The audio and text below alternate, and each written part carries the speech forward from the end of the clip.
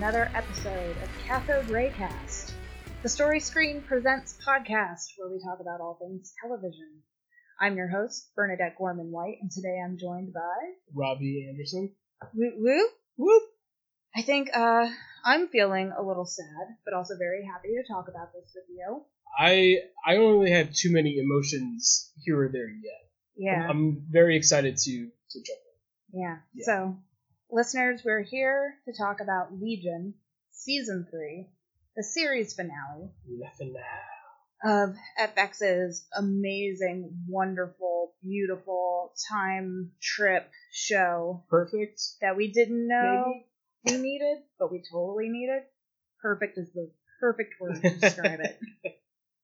So, for this first half, Robbie, if you agree, I thought it would be best to talk about maybe set design, how the show looks, the cinematography, So the directing. the things around it, besides Yeah. the meat and potatoes. Yeah, and then Cool. maybe the second half get into actual plot and character. Sure. We'll try to skirt around that kind of stuff for this first half, just to get into the world that Legion has built for this third season, because every season has felt so different, stylistically, and also pacing-wise. I think they've really kept it fun and fresh every single season. Yeah. And, yeah, overall thoughts, Robbie, on this wonderful show. I loved it all the way through. I know, even through talking to you, Bernadette, and then even reading some reviews online, which I've kind of stayed away from throughout this run, is the first episode of the season was to a little lukewarm reception. I think some people weren't necessarily sold on it, and I was in since the first episode. I think the whole season was carried out exactly the way it had to be. I don't think there's any other better... I don't think we live in any other timeline where there's a better version of the final season of this show. Right. And, I think the last episode may have, left me with some moments of, incompleteness, but I think that might be something I need to massage out and talk with my therapist about, or you. And we'll get there. But to pull back and just even talk about the more set designy elements, music, things like that. I mean, the show just has a style unlike anything I've seen before, but also pays homage to so many things I have seen before, if that kind of makes sense. It's 70s psychedelic, it's kung fu movie at times, it's a commentary on what perception and reality is, and then the show really throws time into it, and the way that they choose to make us as the audience perceive time and understand time is conveyed truly through set design in a way that makes it really accessible to us. And I think Legion, whereas aloof and confusing it can be, it really gives you all the tools that you need to understand it, and you might just have to kind of dig to get there. But yeah, man, I mean, I think some of even the more visually striking elements is even in the first half of the season when you're with David and his commune, and yeah, so that's my quick bit on it. Oh, yeah. I think they did a really interesting thing with this third season that kind of leading up to it in the first and second season, it is a little ambiguous to the time and the setting it takes place. Right. And I know watching that first season, you're left wondering, well, this could be present day, but there are a lot of weird callbacks, whether it's the fashion or some of the lingo. Even the technology that they're... no one's using a cell phone right. necessarily, but you don't really notice it. Because there are so many other interesting tech things going on. Yeah, the vape frog. Yeah, the vape frog. I don't know. I don't think they had one of those in the 70s either. So Probably not, but maybe they did. Yeah. Well, I mean, I have some really concrete theories about what the show is as a timeline since the last episode, and maybe we can save that for the second half. But yeah, I think the show gives you a little bit more kind of hard outs or hard understandings of what the reality of these three seasons have been, and with very brief things that are said in the last episode. Oh yeah, definitely. They finally start doing some very concrete time things in the third season. But yeah, I don't understand the lukewarm reception, I guess, to the first episode, because I'm on your team for sure. Yeah. I was there for it instantly. And it does take you, as an audience member, I think, saying, yes, you do whatever you need to Right. do. I am here. But if you're resisting, which is a common theme in Legion, if you are resisting The indoctrination of it. of what you're getting, you're going to have a hard time wrestling with it. Yeah, I mean, I feel like we might have even talked about with like season 2 about like that first episode being such a departure from season 1 that it was like a little jarring at first, but then once you see what they're committing to, you're like pretty much on board with it, or you are on board. I mean, you are, you're not, right? Right. And I think like with the first episode of season 3, it's kind of like they're just introducing a lot of new things that they have to, like things that become like very important later in the season. So yeah, it's another example of just like you're there or not. You can't beat the first episode of season 1. No. Still probably the best episode of Legion. Possibly. Yeah. Up for debate, but I think probably the most well-rounded. If you're going for episodes that are actually giving you a good taste of what's going on with pretty much all of the characters, yeah, that first episode, oh my goodness. I mean, it kind of has like everything that the series as a whole does, but rounds out the edges. But I guess it's probably what a pilot is supposed to do. You know, it's kind of executing all the promises of the show in a roundabout way. That's solid. Mm-hmm. Yeah, I was very surprised not to go too far ahead. But I think the pilot episode is a little bit longer than a normal episode. Is it like an hour instead of like... Like an hour, a good... I want to say it was an hour and a half block of time. But oh, really? Because I know the last But episode, essentially, cut for commercials, it's probably like an hour or 5 minutes. Because I was watching what the times were of this season, and I noticed that like it was pretty much only the last episode had a few extra minutes tacked on. I think the last episode was like 52 minutes instead of being like 48 or something. So right, who knows if that's by design.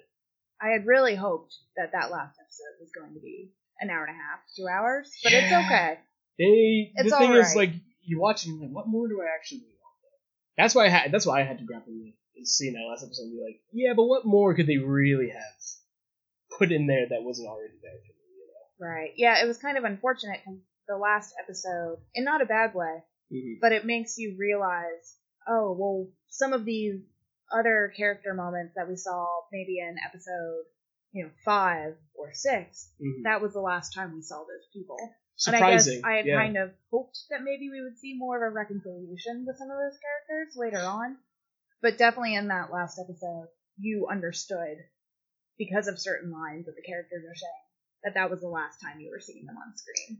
And it made me very sad when those lines were being said, because you knew it was the last thing. Yeah, I held out hope for some characters. I actually read an interview with one of the characters who, in like the fourth to last episode, gets off along with like a few others, and I kind of with Legion, you never know who's gone or who's still there or what reality they exist in, because people come back or go to the astral plane, who knows, and the person playing this character was just like, no, that was it for me. I was like, oh wow, that's a hard out. I also thought it was early, but then again, it's like, but it made sense for the show. Exactly, like given what they were doing and how they went out and all the things attached to it, it's just like, yeah, what more do we want to squeeze out of this character? I think the thing about Legion, and you can say this about a few other TV shows, is that like it really knows when to kind of like sit down or like kind of be like, no, we set our feet. This is what you're getting.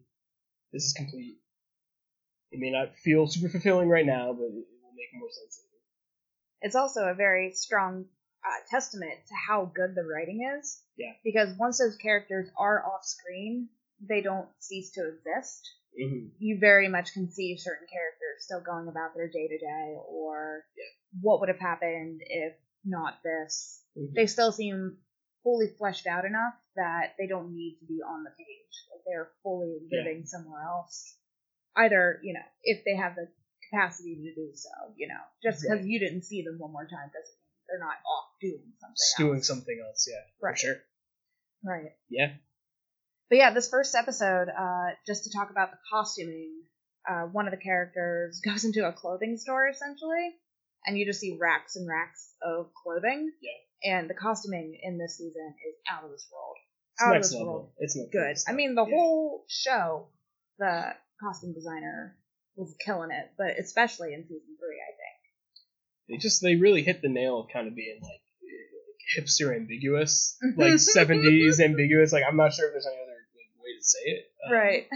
That kind of you got some polyester here. You got some like weird patterns. It feels psychedelic, but I just think like the promise of Legion in general is that it's just trying to be a trip. Mm-hmm. In every kind of sense of the word. They just really nail it from start to finish. Even like the end credits of every episode this season is like in some weird like psychedelic membrane of like ending credits. Test tube or something. Yeah, like it's like Petri dish of whatever. Yeah, and I totally buy it every time. Like it's a very trippy show for like. I mean, there's like characters doing drugs, but even the drugs are ambiguous. Like no one's just like you're doing acid. Even in this season, the drug's more grounded than anything. Probably, yeah. Yeah, we kind of know what it is to a certain extent, or know what it isn't. Yeah, exactly. We know that we can rule out other things. Yeah, it doesn't exist in our world. No, that is to be sure. Probably a good thing, right? I don't know. Maybe just like one little trip. I haven't done it. I'll try. Yeah. I think it'd have to exist on the commune now. I'm not sure if I'm signing up for that. Yeah, so listeners, if you've listened to our season 2 podcast, we kind of did like a what do we expect in season 3 type of thing, and Robbie's like, so there's a cult. It's like, yep, there ended up being a cult. Yep. I think I might have saw the trailer at that point. I'm not sure. Okay. Because I don't know if that was me being big brain Robert Anderson over here, or I like watched the trailer for the episode. Sure. Yeah. But it makes sense, and again, like we always forget that this is an X-Men show. I always forget, even watching the whole thing, even though they're dropping some serious actual X-Men names here, I still forget that it's like kind of based around this comic book entity. Oh yeah, for sure. But yeah, it totally makes sense given the events of season 2, where they ended up in season 3 with making David kind of, this Charles Manson character to a certain extent, or like Jim Jones, or he's playing this character that you sympathize with maybe, but he's gone totally off the deep end, and through his insanity and his powers, he's able to kind of recruit others just by his pure ability to manipulate reality. Right, and some kind of weird fake promise for a happier future, but he never actually like hones in on what that happier future is. Well, I think because he doesn't necessarily know it until he finds the key, the switch. Yeah, exactly. Yeah, exactly. But yeah, this season 2, I also watched some behind the scenes of talking to the special effects people. Cool. And it was so neat to find out that they really tried to stick to practical effects as much as they could. I was gonna say it seemed like there's a lot more on-screen trickery than post-production computer stuff happening. Yeah, and amazing that they could do this type of show. I think season 3 might not have cost that much money. Yeah? There's not a ton of, like, they don't go to a ton of places that could be off the soundstage.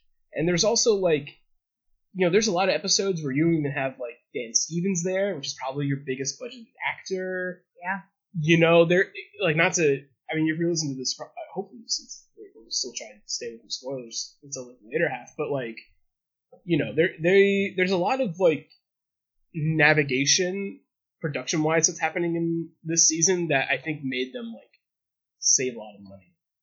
I can see that. Yeah, because like even like again like another big actor would be Jermaine Clements in like one episode, and like that could be a narrative choice, that could be a budgeted choice. I don't know. Like I don't think that the show didn't have a ton of money, or didn't have like any money, but I think that there's some really smart navigations that were on the cheap that they did throughout production. Yeah, I could see that. Obviously, this show has somewhat jump-started or propelled even further a lot of these actors who were already fairly big names before getting this show, but once they were on this show, it seemed like it opened up a lot of avenues for these actors to be in other things. It's kind of like the FX promise. Because like Atlanta, have you watched Atlanta? Mm-hmm. Atlanta's not done, all of it. but you've seen at least like the first season. Yeah. So like like Lakeith Stanfield and oh yeah, I forget the name of the other guy who's in like their crew. He's in everything. Brandon. I'm gonna look it up real quick. Okay. Because I don't want to fuck it up. But it's too early on, Robbie. He plays the dad in Into the Spider-Verse. Yes. Yeah, you looked that up. Yeah, he's in Widows. I still haven't seen Brian Tyree Henry. Yes. Yes. He's like in everything Yeah. I mean, a lot of these people in FX shows definitely go on to do some pretty cool stuff. Yeah. But yeah, I think that all of the choices were chosen specifically for the narrative, which I think is great. But it also does present a season where a lot of these characters aren't seen together.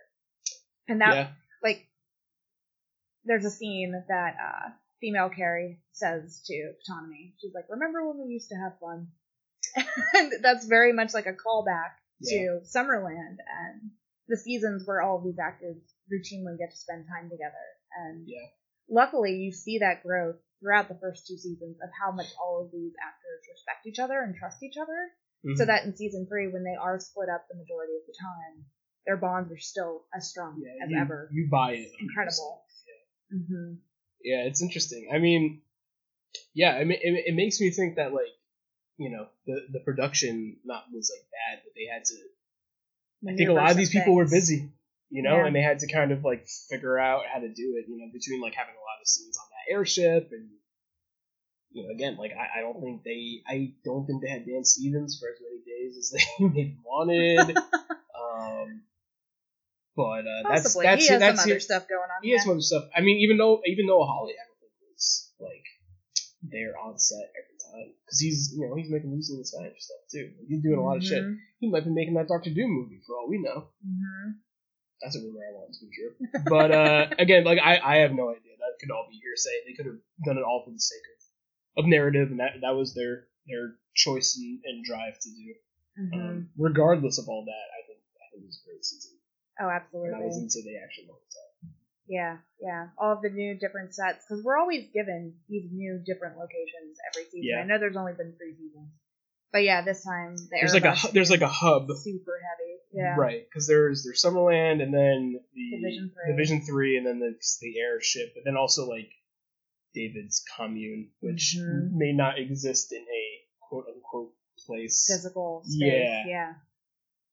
Yeah, just incredible. And that first episode, when Switch finds the cult, just fascinating. You're like, what am I watching? What's happening? It's interesting. Well, it kind of makes sense to introduce us to, you know, David where he is now through another character. Yes. Because he's changed so much that like I don't think it's as interesting seeing his journey in between season 2 and 3 of how he became this like cult leader. It's more interesting to see someone who wants to join this cult. Explore it. Yeah, exactly. I think that's a way better avenue. And her kind of, you know, she's, you know, David's been the chosen one for all these other seasons in a sense. He's like the Neo. He's the one, and then Switch is the chosen one because he's kind of like the fallen angel in a sense. You know, he needs someone else to do his bidding because he doesn't have that one power. He's omnipotent. He can literally change anything in reality, but he cannot change the past. Right. He can't influence time. Yeah. Yeah. He is a linear god. He is that's a very good way of saying it. I totally agree. Mm-hmm. And then the way that they choose to dissect the concept of time through Switch, I think is very interesting. Yeah, really, my last comment, just for new interesting sets, is I thought it was a very smart choice to make the time hallway. Kind of similar to the loopiness of the hallways in Division 3. Yeah. I thought that was kind of an interesting set design-wise, aesthetically, for sure. Yeah, and I think it's very neat, again, to show a space that doesn't really make sense for the 70s. Because, like, Division 3 now makes even less sense to me than what it did during that season, now that we know where we are in time. But it makes it that much cooler. Like, it doesn't have to make sense. I'm cool with it not making sense. I think that's crazy. I think that's like what Legion like in that space. That's what Legion like breaks for you, where you're just kind of like, I don't need it to make sense. I don't need it. Like that season 2 is all about like, if you're trying to watch a show that makes sense, you should fucking leave. Like, yeah, if you're trying to make it fit into a certain puzzle that you can understand, not gonna work. Yeah, right. You have to be into what we're selling you on. You have to be in the idea that like. The concept of reality is a little aloof to begin with, and the paradigms of how you register reality is inherently broken. And once you accept that, now we can really get to the fun shit. And that's kind of like the promise of Legion. Mm-hmm. Cool. Yeah, for the entire thing. Yeah, absolutely. That's good stuff. Well, do you want to talk anything else about set design, We really only have a few new cast members which we'll get into. Yeah. Costuming was great. I think music was great. Yeah, I was gonna say my main thing is gonna be the needle drops. Oh yeah. You know, I think, and when a character chooses to sing the needle drop, I'm not sure if that's what counts as a needle drop or not. Because there's a lot of moments where a song is happening and all of a sudden the character is just this show is a musical now. Yeah, so it's like I don't even think that counts as meta. I think that's just something new I don't understand yet. Yeah, because it's not diegetic music. It's not non-diegetic music. It's both. It's a music. I mean, like, you know, there's elements of Legion being a musical at times in season 2. Mm-hmm. I'd argue there are some huge moments of Legion in season 3 where I'm like, this might actually be a musical. We just didn't realize it. Yeah. I don't know. Mm-hmm. Yeah, it's a choice they make again and again in season 3. So. But in terms of the music being a part of the narrative, and you know, sometimes Pink Floyd says more than 10 pages of dialogue ever could. Oh, absolutely. And I think, you know, the times where they choose to make that trade, it, you know, as someone who strives to be a creator and as someone who like strives to like want to make content and even like write in the film industry one day, like Noah Hawley is just like someone continually trying to dissect and understand, because he is thinking on a different fucking wavelength than I ever have. Like, I don't even get it. Yeah, like, he's always incredible. Shocked. But yeah, I think his use of music is very powerful. Yeah, because we like bitch about like Handmaid's Tale a lot, because their use of music is like it's mostly bad. Yeah, it's like, you know, when like something's on the nose, but someone's like flicking you in the nose like a lot. That's like kind of Handmaid's Tale, whereas like in the show, it's like it's seamless. Yeah, and so in your face, you know. Mm-hmm. Absolutely. Cool. But yeah, I think that was my final note. I'm just kind of like the more grand scheme of things. The production-y bits of it. Yeah. I haven't done any reading of any reviews of that, most of the season, to be honest, but especially that series finale. I read one review and they gave it like a 7 out of 10, and I was like, what the fuck is wrong with them? What the fuck do you want? Like, that's my thing. It's just do you not want creative content? Like, what is it? I mean, like, I think I could see how someone is a little unfulfilled with the ending, but I'm also just kind of like, yo, man, what show are you watching, man? Right. You know? Especially because, like, we'll break into the second half. Like, I really want to talk about how this is still an X-Men show, and how I think Noah Hawley is I think, very sick and tired of superhero narratives. I think so, too. Yeah, I think he's actively rebelling against the paradigms of the superhero. I think he is actively... Like, that's why I want him to make a Marvel movie, because it will be unlike fucking anything. It would not end in a boss fight. Exactly. I'll tell you that right now. Exactly. It will be different. Might start with a boss fight, and then see what happens. And then be a musical. There. Who fucking knows? That's why he needs to make the Doctor Doom movie. Noah, if you're listening. Kevin Feige, if you're listening, just let him do this, please. Yeah. Yeah, I mean, Robbie, I know you're kind of like in that chair. You're like, yes, I love that this type of material is out there. Yeah. But yeah, I kind of fell off the superhero obligation, I call it. Sure. So there's like an obligation at this point to get out and see all of these things that kind of seem like carbon copy repeat.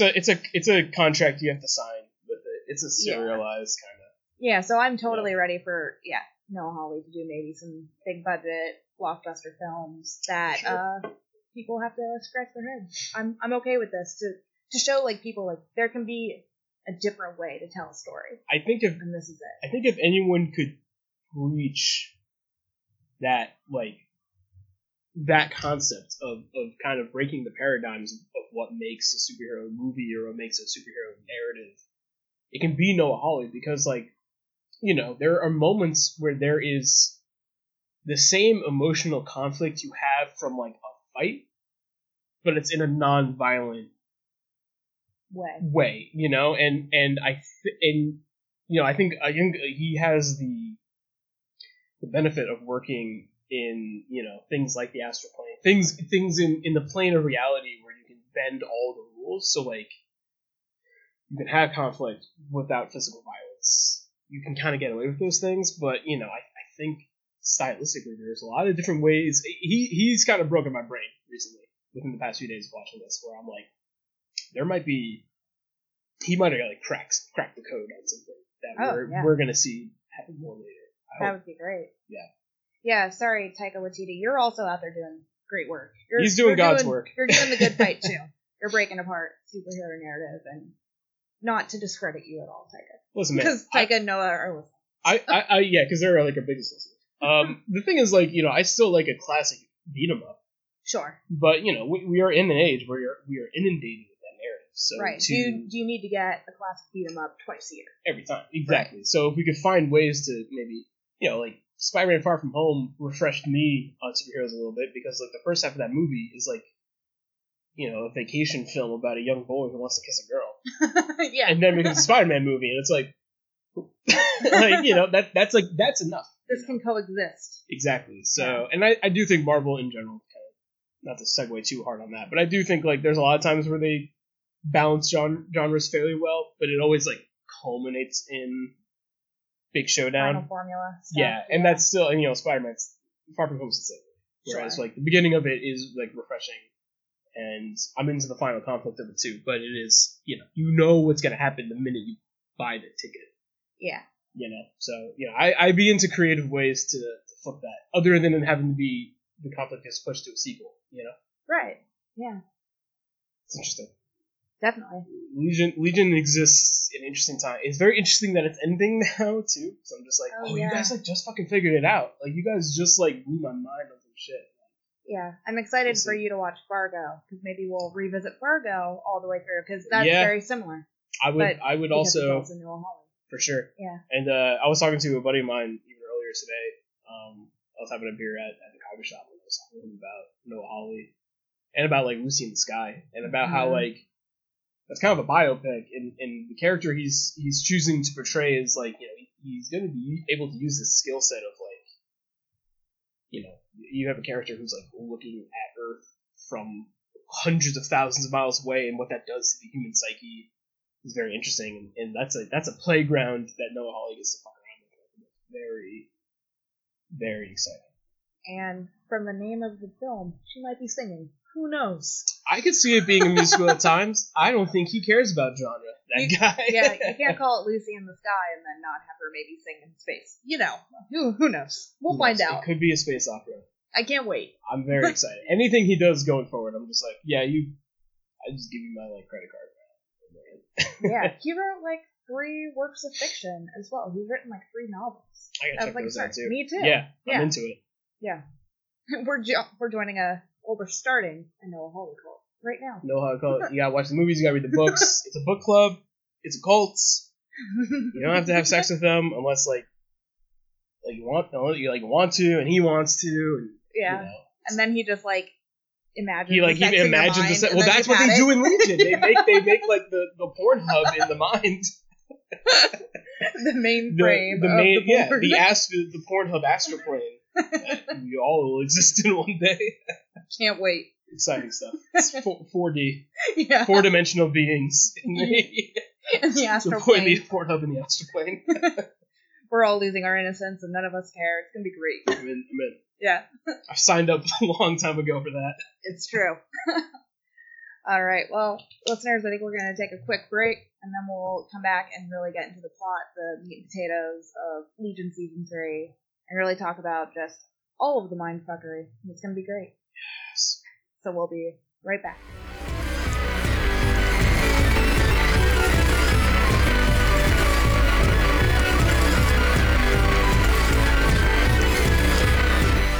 Hello, and welcome to another episode of It's Fits, where Story Screen's own film laureate, Brian Robert Fitzgibbons, speaks on a film. Today, Fitz will discuss where is it from again? ABC? Yeah.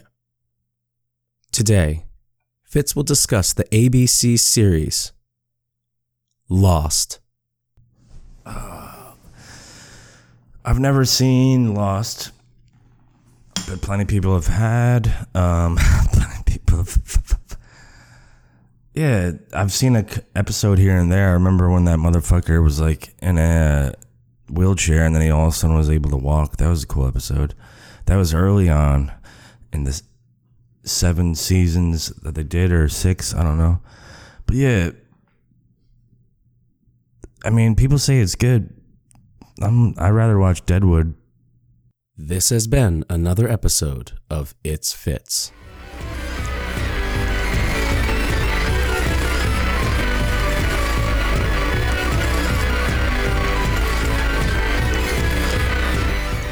All right, listeners, welcome back. Welcome back to you, Robbie. Hey. We're going to get into actual plot and kind of comb through episode by episode, but if we jump around a little bit, we apologize, but I think I don't even know if I remember it episode by episode at this point. It's kind of all converged. yes. That's what makes it perfect, because I think with, as far as like television series go, Yeah. sometimes I think they rely too heavily I'm being on- episodic. Exactly. Yeah. Whereas this is not what you're getting. You're getting a story told through the concept of time, week by week. And, Yeah. But it's really, like, very jumbled. I and love- interconnected. I love the ways when they do, because all shows do the kind of like last week, blah blah blah. Like Legion does allegedly on Legion, Mhm. or like presumably on Legion. I love that. And they only have done that this season. It's just like a nice little flair. They did it a little bit in season 2 Did as they? well. Okay. But Maybe definitely the- not every episode like Yeah. they did this time. Because I've watched it on Amazon Prime both times. Where I just like bought the season, Oh, yeah. and maybe in season 2 they didn't have that like last time on. Or maybe I just like skipped it. But I was Maybe. more aware of it this time Oh, yeah. because it should be noted I've only seen all these episodes once. Okay. Whereas like for season 1 and 2, I've watched them at least twice Yes, before we me too. recorded. Yeah, so this Me one too. I've only seen one time each episode. Mm-hmm. So some things escape me. Yeah, I've seen the intro to season 1, like leading up to the clothing scene. Yeah, or Twice. season 3, Of season episode 3, 1. yeah, episode 1. Gotcha. But yeah, everything else before that, because we had taken so long to record that full podcast, We've had time. I Yeah. could watch it all multiple times. Right. But yeah, this time it was basically just one and done. Mm-hmm. But now that it's over, I can go back and start it from the beginning Yeah, and really like binge it as a whole, which I'm very excited to it's good. do. Yeah. Yeah, this is the first season I really watched like week to week, and still very into it. Still enjoyed it a lot. I think I prefer binging shows like this, but still into it. It's Yeah. just so good. Yeah. I'm still very into episodic watching. I like watching it as they come out and then waiting the week. Having the break, kind of. Yeah, that's why Yeah. I kind of admire Hulu, because when they put stuff out, it's still on a week-to-week Yeah, that's how basis. Handmaid's Tale does it, right? Right. I like that too. And then like every once in a while they're like, here's two. Yeah. Yeah, I like that. I like that too. That's fun. Yeah.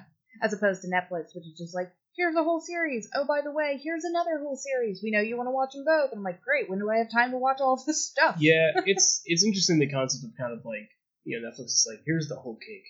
Mm-hmm. Whereas other shows are like, here's a slice of cake. Mm-hmm. Maybe the cake's a little different. Who knows? Sometimes you shouldn't eat a whole cake in one sitting. Maybe.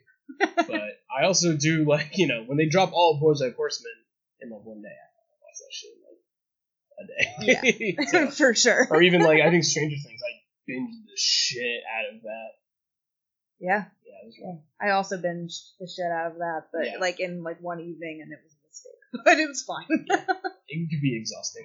Yeah, absolutely. It's an interesting conversation because I think it does like affect your digestion of what's like actually happening, and it infers your opinion to a certain extent. Mm-hmm. But luckily we're on the same page with this one. We have ingested it the same way. The same method. Yes, so Yeah, we're even keel on this guy. for sure. So yeah, that first episode, season 3, you get the introduction to Switch. Yeah, Switch is like the main character Yeah, essentially. which some people didn't like, but Fuck 'em. whatever. It doesn't matter, I guess. So you get introduced to this girl who you're told is like in high school. I find that a little unbelievable, but towards I the didn't think end about it. of the season, her like even existence is tenuous. Yeah. So I mean, I think the kind of idea that I'm kind of thinking of even now is that it's her. I think it's because I just saw Once Upon a Time in Hollywood recently, which is kind of not centered around, but like an element of the film is the Manson murders, which I don't think is a spoiler if you see the trailers or heard anything about it, you know that. So you meet some of these characters a part of like the Manson family, and if we have a character like David who is this cult leader who's enticing young women, which is his followers for the most part, enticing young women, and like she is a very powerful but impressionable young lady. Yes. So it makes sense that she would kind of be pulled into this world, because she sees David as a god through means. I'm not sure if I remember how exactly she heard of him. Well, she first hears Lenny on the radio by Okay. tuning into that station that you saw on the sign Right. that she kind of hunts down. She's given all of these clues. Yeah, she To kind find of goes this down cult. the rabbit hole to figure it out. Right. And yeah, I think it's such an interesting way to present a character, to show this woman who lives in this large, vast apartment with a non-present father, which is very similar to David's interpretation of himself. He is also a child who has a very hard time coming to terms with the fact of finding out that he was also growing up with a family that wasn't his. Mm-hmm. And Switch also is like growing up with a family that she doesn't quite understand. Well, Which is interesting. Yeah, and like I think when we get to the final episode, it makes a little bit more sense. But she doesn't exist on the same plane as her father, and that is also very similar to David, where David's almost a child of the astral plane more than he's a child of our world. Right. And Switch is a child of time. She has to a part of her arc is shedding her corporal form, so that she can just exist as time. And then she realizes that her father, she can only communicate with him through this television set, because he doesn't have he doesn't have a physical form. Which she maybe doesn't know. She's grown up knowing that her father. It seems to be kept from her, yes. right? Yeah. Like she just knows that at night her father plays with toys, essentially, or robots, or what have you, and that occasionally poor Switch sometimes acts as if she's a robot to have like some kind of connection to her father. Yeah, I mean it ties into some of these overall themes of like adults or men being so infatuated with their careers that they kind of forget everything else around them. With Oliver or Charles is portrayed this way until we kind of see his newer iteration this season.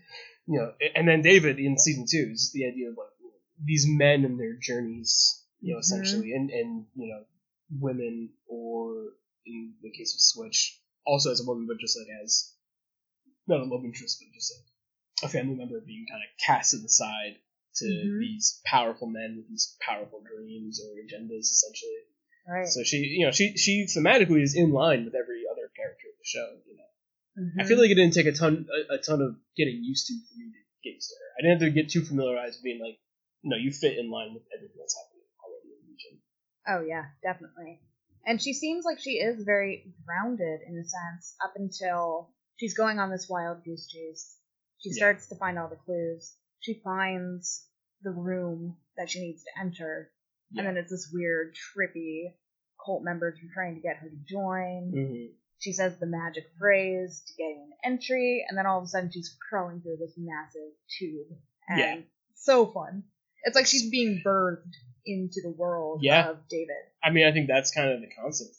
He's kind of like this womb of purgatory in a weird way, or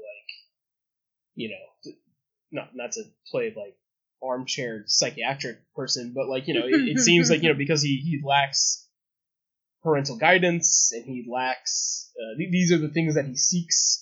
That he has created this embryonic safe space for people who don't want to engage with society in a quote unquote normal capacity, and then he feeds off them because he is lacking love, so he feeds off living love for him because he can kind of give to them anything that they want. Right. How intangible it may be. Right. Yeah, so we're in this house, and one of the cool practical effects that they did was they actually built the teats of this giant psychedelic pig. Yeah, the monster. House. Yeah, I'm glad that the monster from The Last Jedi is still getting work. I'm really excited to talk about that. I actually just came up with it now. Oh, nice. On the cuff. I just like his IMDb profile is just a second big role. The monster from Last Jedi, powerful beast with teats, just really getting out there, getting work. A lot of good representation for the monster. I think it's really good. Yeah. I mean, who knows where he'll go now? But we'll see. They're making more Star Wars, so maybe That's he true. might be a Jedi. Who fucking knows, right? David's got a Jedi. I don't know. Yeah, kind of. Right? He's a mind wizard. Or is he a Sith? Or a gray, or something in between. Right. Yeah, that's a good practical effect. I almost thought you were going to bring up the tubing that is like the drugs that they intake. Yes. Because I thought that was one of the more striking elements of the space for me, was that because it also like solidified that like they're essentially inside David, right? Like he's created that space. Yeah, and then it's like an astral plane. Exactly. Space. And then if he is feeling a certain kind of way, like the compounds of the drug literally changes that they engage with, like it's blue and red, and I thought that was very, very cool. I thought that was like a really nice like touch to it. And then even to the point where like they're kind of enforcing that like idea even more when like essentially you have like a drug bust kind of happening in that first episode. Like there's a strike team trying to bust out this house of like druggy hippies. That's not like literally what's happening, but it kind of is like what it feels like is what's happening. Yeah, It's definitely. cool. Yeah. Oh man, I didn't think about it like that, but totally. Right? Yeah. That's like, I mean, they're doing a sting essentially, and that's like kind of like what's happening. That's what was invoked to me when I was watching it. Yeah. So this episode has a lot of switch going on, but then the ending of the episode starts to go back to like normal Legion stuff, where you see normal, quote quotes, unquote, where you do see your Division 3 baddies and goodies, and they're coming into the cult zone, and you see two scenes almost in direct succession of Sid shooting and killing David. Right, succeeding in their mission to take David down. But at this point already, Switch is kind of committed to helping David because she thinks he is deserving of love, and you start to see her time manipulation go into effect. Yeah, which is it's a good vessel of teaching the audience of like how exactly it works. I honestly think their bending of time is one of the more grounded aspects of the show. It makes sense. I think time in the show like makes more sense than like the astral plane. Yes, because the astral plane is just like, hey, maybe you can just relive your childhood and have two childhoods and fucking remember it. I don't know. We'll get to that episode in a little bit, but I don't fucking know how that works. Yeah, they show you what the astral plane is, and I'm like, all right, I still don't fully get this. I thought I did until was it episode 6? Yeah. Yeah, and I was like, oh, I guess I don't get it. I still really like it. But yeah, I don't fully understand because the astral plane, I guess, also takes many different forms. Yes, because when they fight Farouk or things like that is also in the astral plane. But I think, as we can understand, the astral plane does not have confines or is the shape like a world would be. Right, it's kind of endless. Right, because we're given essentially the astral plane in 3 different manipulations. We see what Farouk can do in that space. We see what David can do in that space. Especially now in this season, too. Exactly. More control. He has kind of like a set that is David's mind, the room of many doors to house as many personalities. Yes. And then we can kind of see also what Charles. Oliver can do in Oliver that as space. Well. And Charles eventually. Yeah, I think Charles once has he's more given of like the tools. Yeah, because it's not until he really engages with Farouk that he can kind of understand what his powers are in a way. Which is very cool to take the mutant from the X-Men films and franchise, the one who understands everything the most, and show him in such an infantile understanding of who he is. Yeah, I know we're not quite there yet, but I think we're close to talking about his episode, which is kind of like the thing Legion has kind of always been building towards, or at least hinting at to a certain extent. I think they executed very well, but to not jump too far ahead, because I think we still have like the second episode as well. Yeah. So we talked a lot about that first episode, and it branches like directly into episode 2, which is all about how can David essentially amplify Switch's powers, and how does he do that? Because he realizes very quickly after meeting Switch, who is the person that he's been searching for, that she's limited. He can't go in. Right. And that's his whole thing. He has to go in and travel back in time. And if only Switch can do that, then the plan just doesn't work. Yeah. And I think it's also, maybe at this point in the conversation between you and I, to maybe try and decipher, like, at this point in the season, like, what do we think David's reasoning? Yeah, because, like, is it to change things with Sid? Is it to change things with Farouk? I almost think that he's not super sure himself. I think he's seeking a reset button, right? Like that's like, he's like, whatever can change some of these things, sick. If I can change all of these things, sick. And he's so removed from, like, humanity. He's like a sociopath because he has this god complex, and he's kind of like, yeah, but if I erase, like, 30 years of the present, like, it doesn't really affect anyone else. It's fine. It's gonna be better because I won't end the world. Because he kind of also knows his destiny to a certain extent. He's told it, and he doesn't want to believe it. Yeah. But he also understands that he will be the catalyst for those things. He doesn't know how. Yeah. So he thinks if he can change the events leading up to being told that, then it just wouldn't happen. Right. Right. It's interesting. Yeah.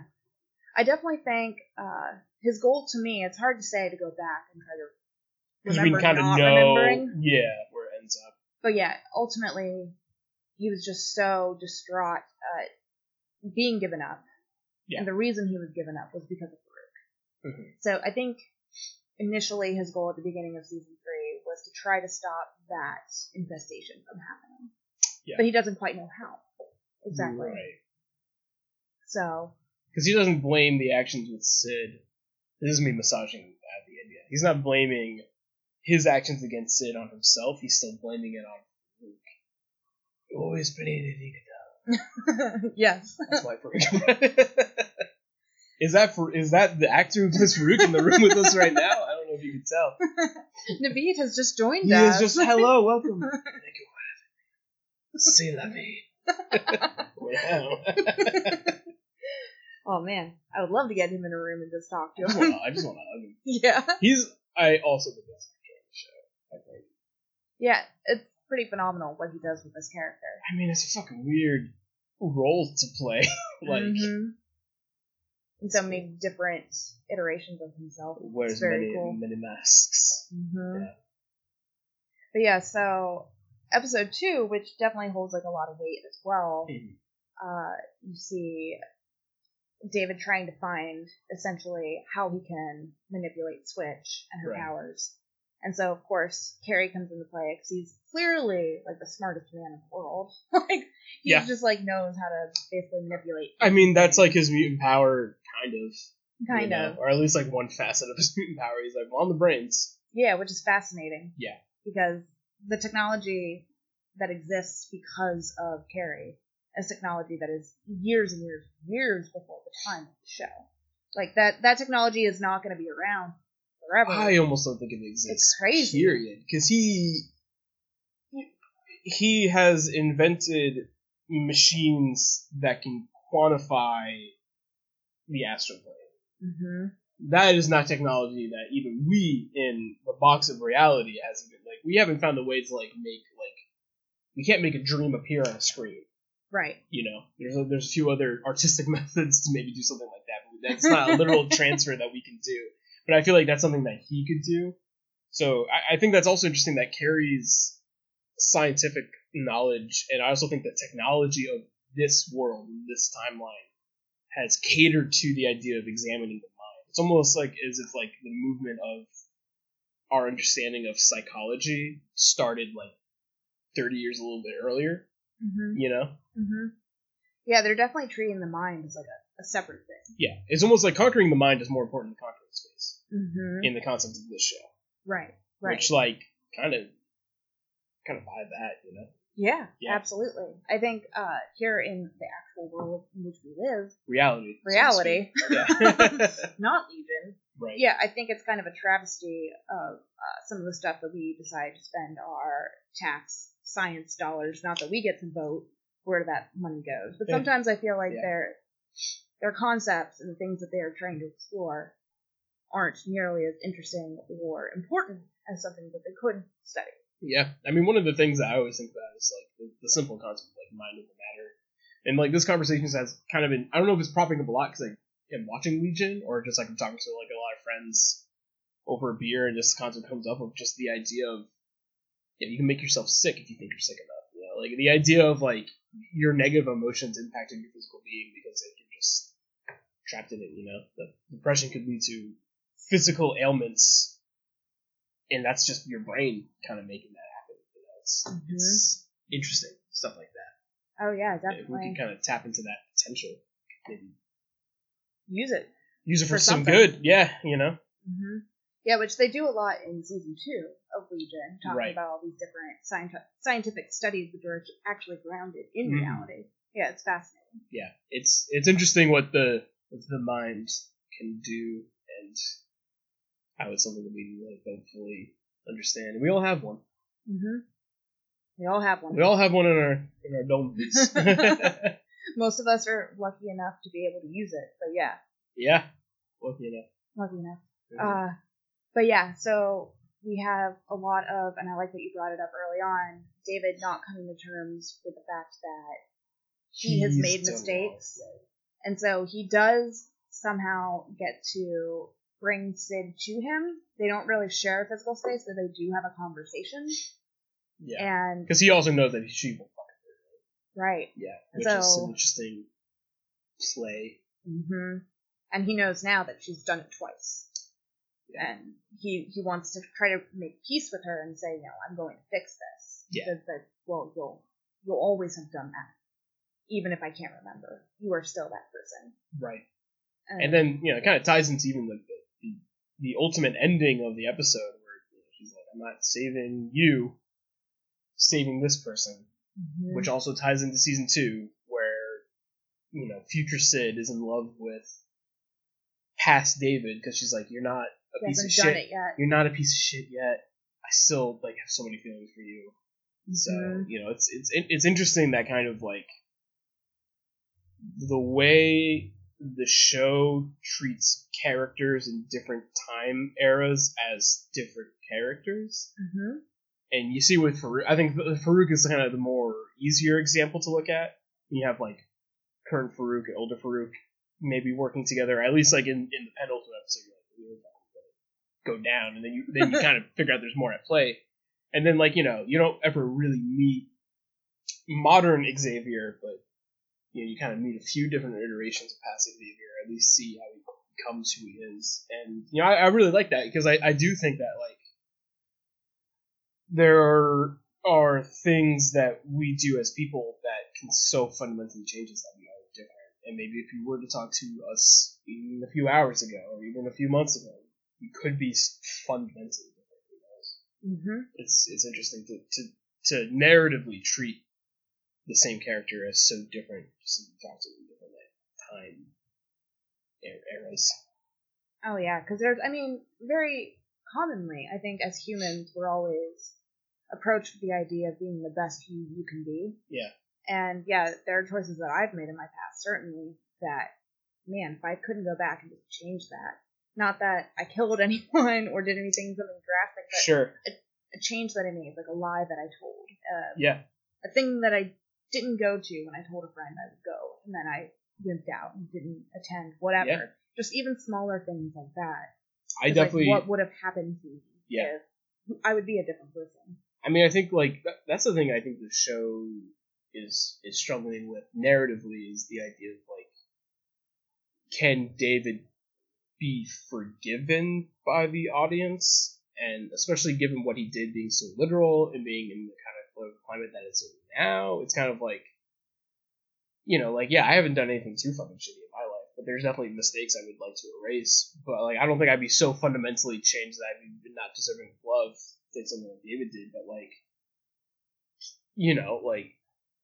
what he did at the end of season 2 is inexcusable, and he is the villain of season 3 now. He's gone full villain, and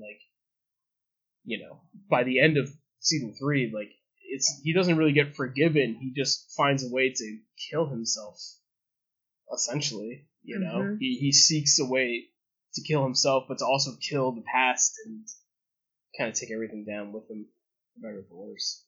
Yeah, I think Sid is a much bigger person than I am, because to see the fire go out of her eyes the way it does in the last few episodes is it's still very heartfelt Yeah. to me. But I was kind of let down by her, but also not let down, just super impressed, because she essentially does forgive, but she doesn't forget. And that's the hardest thing I think we as humans have to deal with is forgiveness. Because people say, well, you can forgive, but just don't forget. But that's such a hard concept. Yeah. Because I feel like the remembering in itself is the lack of forgiveness. I mean, I think like a lot of this goes down. I think David could have ended the world because he never would have forgiven himself. Mm-hmm. And, not to put someone who did something so shitty on a pedestal, but, it raises a lot of interesting questions that I don't have the answers to in this kind of like cancel culture society that we live in. Whereas if you have a character like that who did something really shitty and he got exposed, you had a group of people try and cancel him. Or help him. Or help him. I mean, like, at the end of season 2, it's up for debate, Being in the bubble, they could just fucking, atomize him into dust if they really wanted to, but they're giving him a trial at least, They were trying to help him, yeah. Yeah, it's, and he just said he didn't want to be on meds again. Right. Like, I don't want to do that. Yeah. So, it's interesting.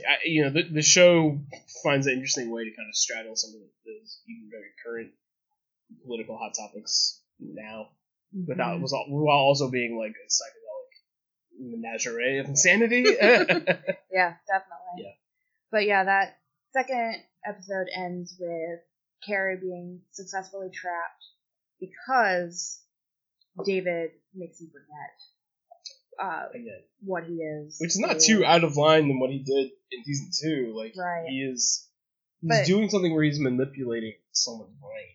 Yeah. Which is only a thing that he can do. But that scene where Carrie is, like, sitting at the dresser with the mirror, and he's in the room, and he's kind of also the female Carrie, but he's also himself. Yeah. And then David, he starts dancing with Carrie, and then all of a sudden he's dancing with David. And David says, "Let me lead." And that scene was awesome. It's so good. Awesome. Just the whole way. And then we don't have the Carrie escape until episode 4, right? Mm-hmm. Which, like, I want to talk about that. It's just, like, the way it's filmed is, like, terrific. It's so cool. Mm-hmm. But yeah. And plays into that, like, kind of comedic sensibility that only Legion has. Uh-huh. and somewhat that only the male Carrie can really give. Like, he really is just such a good actor, and he's such a good comedic actor. Mm-hmm. But he's kind of like the grounded comedy of the season. Yeah. I mean, in this season it used to be Oliver, yeah. and that kind of transferred to Carrie, in a way. Yeah. Yeah, he's so capable, but also just trying to, like, he also is, like, kind of serves, like, science first, I think, to a lot of extents. Like, I think there's a lot of times where he, like, helps David do something, and even in the previous seasons, where he helps David do something where he's like, this is a bad idea, but, like, it's fascinating to try it. Like, because he essentially gives, like, David, like, the cerebro capabilities by putting him in, like, the think tank, and he's kind of like, I shouldn't fucking do this, but, like, I love science so pretty much. Fucking cool if I did, right? If I pulled it off, it's cool. Mm-hmm. But yeah, a room that we haven't talked about is the Breakfast Queen, Lenny's, like, weird time room. I haven't really talked about her at all. Yeah. And she successfully traps Carrie by, like, luring him to this forest, right? Because that's kind of like when they trap Carrie. I'm trying to remember it. Because that's the... Because Division 3 comes because they're hunting down Lenny. Right. And they find her in this weird forest with some of the cult members. And then we have the Alice in Wonderland scene. Yes. Which is great. Which is awesome. Mm-hmm. Because the Division 3 people successfully capture... He's so funny. Which one? The one who wears the wig. The guy when they drop him from, like, the airship. Uh-huh. I forget his name too, but he's a fun, like, side character we get so briefly, but he's a good guy. Yeah, because season 2 is where it really starts, episode 2 is where it starts to get trippy. So they've captured that guy at the end of with that funny long cane, and where he, like, drops the coffee mug and it spins. In every scene, you get that comedic spinning like it's a cartoon. Yeah, And- I forget about the comedy elements of the show. Oh, it's because they very get a funny. little dropped at times, but also not. Like there's some funny elements throughout. I guess like the last few episodes aren't like super hot funny. No. But yeah, so they capture that guy that Robbie is so dutifully looking up the name. And then they have him, and then they use him as bait, essentially, to get to Lenny. Is his character Squirrel? Yeah, this guy. Yeah, he's great. Yeah, he's fun. And yeah, episode 2 also opens up with Clark interviewing him in that special room in the Airbus, and he starts singing that jump.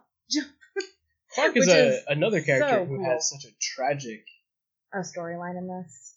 Yeah, I mean, all throughout, man. Like he gets disfigured by the end of season 1. We learn that he has a partner that David then erases that partner's fucking memory of him, and then he dies. And then he gets thrown out. Out into space and gets murdered to death. Yeah, murdered to death. Murdered to death. He's space frozen.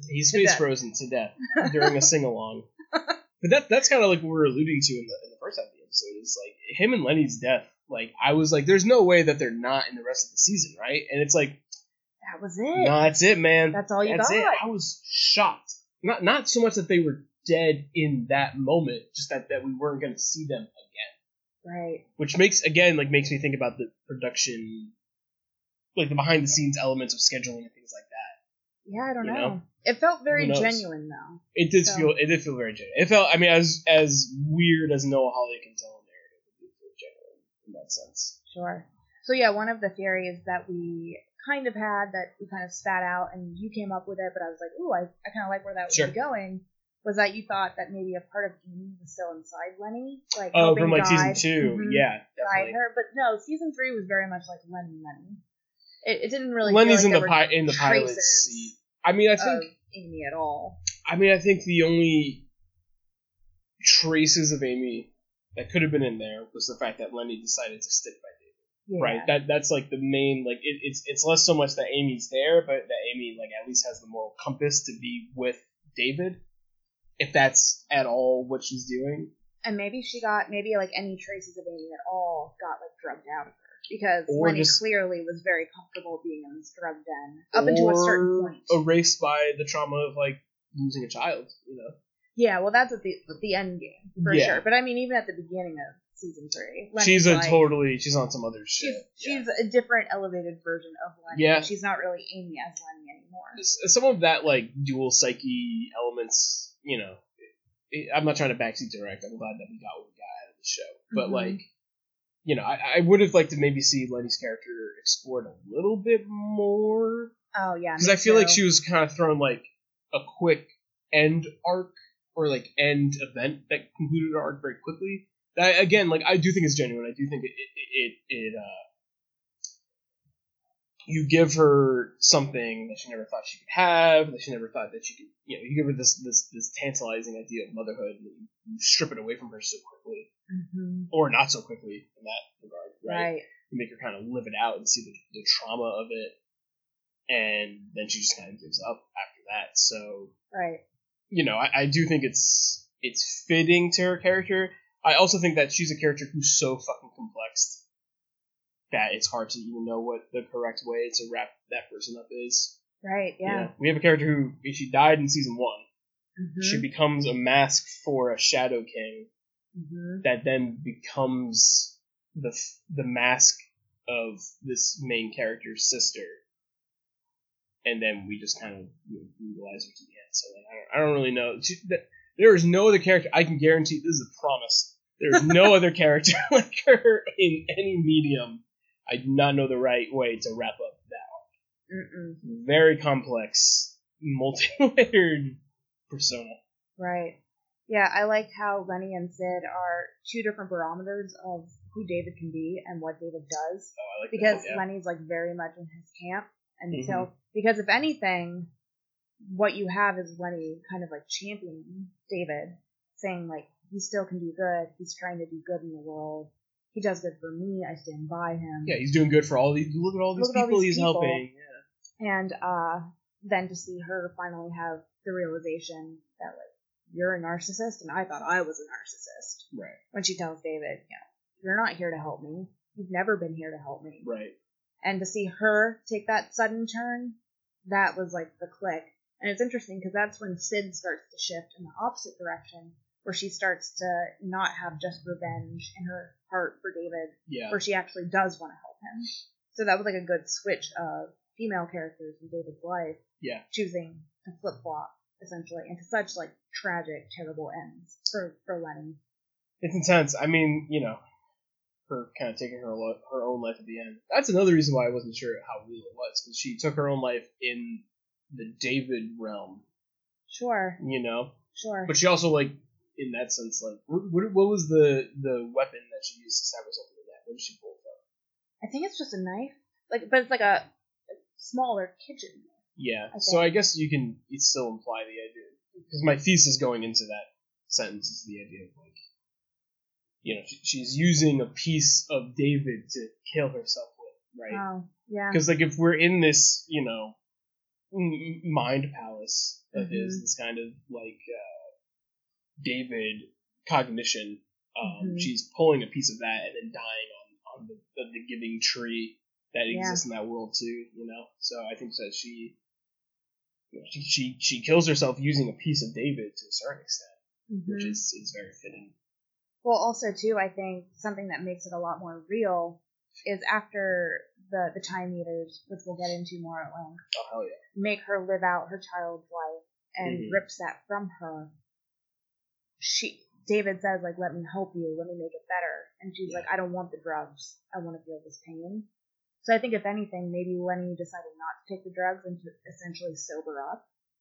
She had so much withdrawal almost from it. Well, sure, but also I think her not being on the David drug grounded her in a reality, instead of being in this, like, weird, trippy headspace of, like, kind of being manipulated by David. She's chosen not to be manipulated by David anymore. And I think she's sober enough that she can kill herself in our plane, rather than in, like, David's, like, weird astral plane that he's created. No, that is very interesting. And then, it kind of communicates even the more layers to David's, like, sociopathic nature, where he kind of just lets you, because he keeps thinking, like, I can just change it. Yeah, that doesn't matter. Yeah, it's like, it's fine. You all could fucking die. It doesn't matter. I'm gonna say, no one's gonna be dead in the reality that I create. Right. As God. Right. And it's very interesting. That we give him this concept of the reset button in episode 1. So, like, all the garbage stuff he does, which I think the show is trying to communicate to us that, like, he's doing bad things. He just thinks it's just like, I'll just change it. Yeah. It's fine. His malaise towards all the bad things is just like, I'll just make it different. It's fine. Yeah. I'm coming back to save you. I'm gonna fix it. I'm not killing you. I'm gonna fix it. Don't worry about it. Yeah. You'll die now, but I'm gonna fix it. It's fine. Yeah. It's very. Again, it's not a thing that I've seen before on the screen. Agreed. So yeah, let's get into that. Because there are a couple of, like, bottle episodes that really stand out in the season, and the first being the backstory of Charles and Gabrielle, Big X, and their meeting. Yeah. And how incredibly beautiful and poetic it is that it mirrors David and Sid's meeting. Right. Love in a mental hospital. Yeah. Yeah. Yeah. But to see Charles's powers first manifest when he's at war, and then him realize what he can do. Terrifying. And another way that they, they play with time, because, like, I'm not convinced that that's just supposed to be, like, this is just World War II. Even though we have a character speaking in German that he murders, even though he's wearing World War II attire, I am not convinced that that is just what that is. And Gabrielle is a survivor of the Holocaust? Okay, yeah, sure. But, like, I just think that, like, legions still so separately exist in a time that's not ours. Especially because, given what's said at the end of the season, like, I think it's more of the proto-timeline to our timeline, more so than it is the timeline that we exist in. Sure. You kind of know what I mean? Yeah. And which we can talk more about that later, because I have more things that kind of tie into that. Regardless of it actually being World War II or not, because that's my own shit. That's super relevant. It is possibly a World War II that takes place at a certain time. Yes. Yes. And yeah, the idea of of Charles Xavier winning a battle by just telling a character to kill themselves, no matter how bad that person is the implications of it are scary, and it scares him, right? Yes, I think it that's does. probably why it's okay with being committed. Yeah, agreed. You know? Yeah, he doesn't know how that happened or why that happened. Yeah, even if he had some He's not okay experience with with it. the powers, he's just like, I didn't kill that person, I made them, or like, I did kill that person, but I made them do it. Like, that's some manipulation that, you know, I'm not sure what sin that is, but you know, it's something. It's not good. It's not good, it's bad. It's bad. Yeah, thou shalt not kill or The, manipulate others to kill themselves. Yeah, the 11th sin. Yeah. Yeah, I got you. But yeah, even just that scene in the hospital where they use the same music, where David sees Sid, the Rolling Stones, just like the use of music, the use of imagery, all of it. The fact that we have a character who's, you know, Sid is very introverted because she's afraid to like touch, right? Yes, That she doesn't causes want her to get close to she doesn't want to anyone, get close to anybody. emotionally, physically. Whereas, right. What's the name of David's mother again? Gabrielle is like so introverted that she's immobile. Yeah. You know, like there's some definitely mirroring that happens, and it takes Charles to be able to kind of like unlock her to a certain extent. Or I think she refers to it as waking up, right? That's like her like verbiage that she uses. Yeah. And even then, I wasn't convinced at the end of the episode whether like she got awakened in reality or if he created this house in the astral plane. Agreed. I also thought that was more. By the end of the season, we kind of learned that she got woken up in reality. Yeah. And they have a house in reality. She had to have. Because I thought that David was conceived in the astral plane. I thought so too. That's what I fucking thought, right? And thought so too. that's why he's so powerful, is because he's literally a child of not our existence. Right. That's what I thought the whole time. Yeah, I thought that's why he got essentially like the schizophrenia that his mother has, while also inheriting the mental capabilities of Charles. Like she got pregnant and like maybe her and Charles like really bang. They banged in like, you know, the Pornhub in the astral plane. Yeah. Right. So like I was also we're on the same page there. Yeah. But I also don't think that's what they're giving you. No, right? Because that's kind of like because by the end of the season it seems like no, this is reality. Like he essentially like helped her through PTSD and unlocked or took away something that quote unquote fixed that issue. Yeah. Or at least made her mobile again. Well, again, kind of like what David does to Sid, he took away part of her that was quote unquote broken. Sure. Which is very problematic for any character, male or female, to come across and meet a partner and say, well, I'm going to fix you. Yeah, don't worry. I'll repair the thing, I guess. Yeah. Yeah, I was also confused, and my husband, you know, he said, oh, does this whole thing take place in the mental hospital? Like, are we still there? Were they actually allowed to leave? The way that it's presented is a little ambiguous. Yeah. Yeah. But I think by the end of the season, it's supposed you to be have to believe that they actually did get out of the mental hospital. And they got a house in Westchester, presumably, or whatever. And that's where they live. And birthed a real son. Where do they get such... Because there's so many things that are like red herrings, where they're like, how did we get such a big house? I'm pretty sure that's like a line, and I'm like, I'm learning that too, because you guys lived in the mental hospital for like, I don't fucking know how long. Like, right. I know you weren't making any money there. Like, yeah, I don't know. Right. Is the GI Bill in this timeline like super good? Like, I don't know how this works. Yeah. I mean, I'm not held up too much on it, but it was. No. It would have made more sense if it was just all in the astral. Right. Right. Yeah. I don't know. It is a little confusing, and I guess it still could be, but I just don't think that that's the case. Yeah, I think they kind of eradicate those bad ideas, right? By the end, for sure. Mm-hmm. Well, they have to for us to like understand the construct of the show. Because I also don't think that the time monsters would. There's so many things would like you said, eradicate that notion. Right. Yeah. Right. Yeah, I guess at the end of that particular episode, we're led to believe that Charles got into the minds of all of the people who work at the hospital in Mhm. order to let the two of them go, Sure. to let them leave the Live their institution. lives. Yeah. Correct. And then he invented Cerebro, Mm-hmm. which is how he got in contact with Farouk. Mm-hmm. Again, like, you know, to just like pull back and talk about Charles Xavier as a character has been hinted at for 2 seasons now. And, you know, anything about the comics that Legion is based off of, you know that Charles Xavier is supposed to be David's dad. And I don't know why for any second I didn't think they would remix it to the extent that they did. And I was just so happy that they did. That they told the Charles Xavier story in a Legion fashion. Like, it cannot be understated how impressive it is that is a version of the character you have never seen before. Mm-mm. It is incredible. It is so cool that they, like, you know, we didn't need the wheelchair, we didn't need all these things, but he's so Charles Xavier the whole time. He's so Right. fundamentally Charles Xavier the whole time. And again, that could, you know, if you really want to break it down into, like, you know, this timeline's not the normal X-Men timeline, who knows, whatever, but, like, it's just very cool. It's very cool the way that they decided to handle that character and to bring it into Legion while also kind of, I think, paying a lot of respects to Charles Xavier as, you know, a character that we've seen be prolific in media for so many years now. Mm-hmm. It's very cool.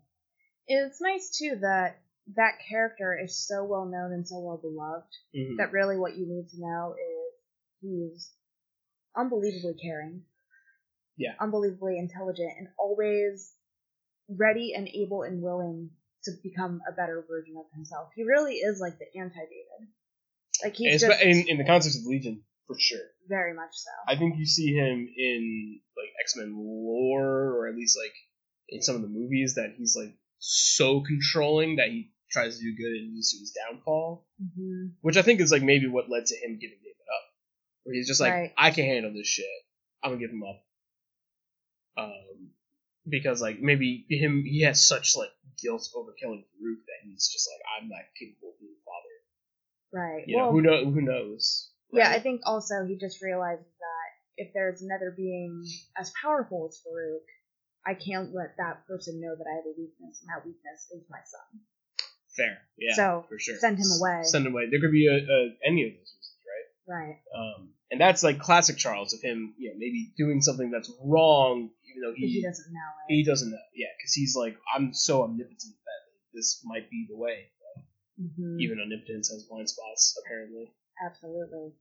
And yeah, something that I found also a little confusing is that they refer to Gabrielle as Gabrielle Holler, which I'm like, wait, Yeah. why is David still named Holler? I thought Holler was the name of his adopted family. Right. That was like, if I have one gripe about Legion, That's it. that's it. That's weird, Like, because that's his sister's last name. Wouldn't you think? I think it's Amy Holler, or was her maiden name? Why would I they? thought so. Why would they allow David to keep the last name Holler if it's like a direct tie-in to Gabrielle, Well, then his actual biological mother? which he would have looked for. Right. Yeah. So I don't know. That was like the only. That's thing. weird. I actually have not thought about that. That's a weird, like, I'm not gonna say plot hole because maybe we don't know. Right. I'm pretty sure they call her Amy Holler, though, right? I'm not Right? sure. Like, Because I mean, she's married to Ben, lovable Ben. Lovable Ben. I don't know Ben's last name, I'm also not. but and I will say this too, just in case it gets lost in the fray later, because we'll start to get like we're picking up momentum already. Yeah. We're only on episode 3. I know. And we've been talking for an hour. But I will say, Heath is adopted. Okay. And I felt like, at a point, especially come like episode 6, or maybe episode 5, that I kind of looked at Heath and I'm like, they're kind of doing a disservice to adopted families. Okay. At this moment. Because David has so much Mm. hate, and he feels like he was so unloved and uncared for. But that's a realization that he makes as adult David once he starts to find out that he was quote-unquote betrayed by being given up. We also don't know what his adopted family situation was like outside of his sister. We know that his sister cares about him. Right. We do not know what foster mom and pop. Right. Well, he did. has all these bad memories of them because of Farouk. So, like, it's So kind of that's hard. problematic.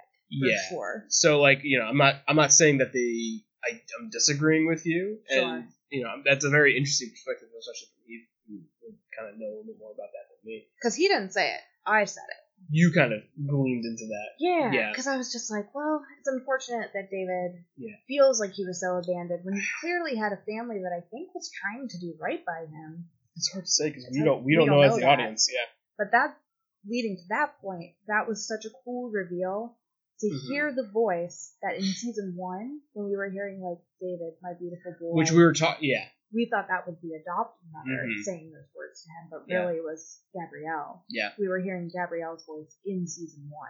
And I think... Which, how cool is that? I'm getting chills right now. Very cool. And I think also, ultimately, kind of learning... Because it's really in this season that we learn... Farouk might have said it in season 2, but I'm sure we quickly wrote it off as him lying. But also at the end of the episode where he has David on his lap in the astral plane, where he's like, my boy... la boy, my favorite. He's saying all of the Farouk stuff. He's right here. He's saying the lines right now. But he really does see David as his son, which is something that I wish they explored 10% harder in this season, especially given what it ends up being. That being said, I think it's a very interesting angle because the real adopted parent is Farouk. Yeah. And he is, I don't know, abusive? Is that like the right word? Is that like the lowest word on the totem pole of how to describe it? I don't think there's a word in the human existence that's what Farouk is. Which again is like another like But he does love him. He does love him. He loves him so much that he has enough empathy to communicate to another version of himself. Yes. That being said, whether that's self-preservation or not, we'll get to. I just wish they sold me a little bit harder on that. Yeah. Just a little bit, and maybe we can get to it soon. And maybe you can convince me otherwise. Maybe. Yeah, we'll see. But yeah, the end of that episode 3, and then we'll jump around and touch on like key points. Because we have already. Yeah. We talked about all the characters fucking dying. That's like what episode 5 is anyway. Yeah. So. But yeah, that was where I was like, ooh, I'm kind of into this idea that David caused his own infestation. Like the fact that David tried so hard to go back in the timeline, that it was his mere presence of being there that gave Farouk the opportunity.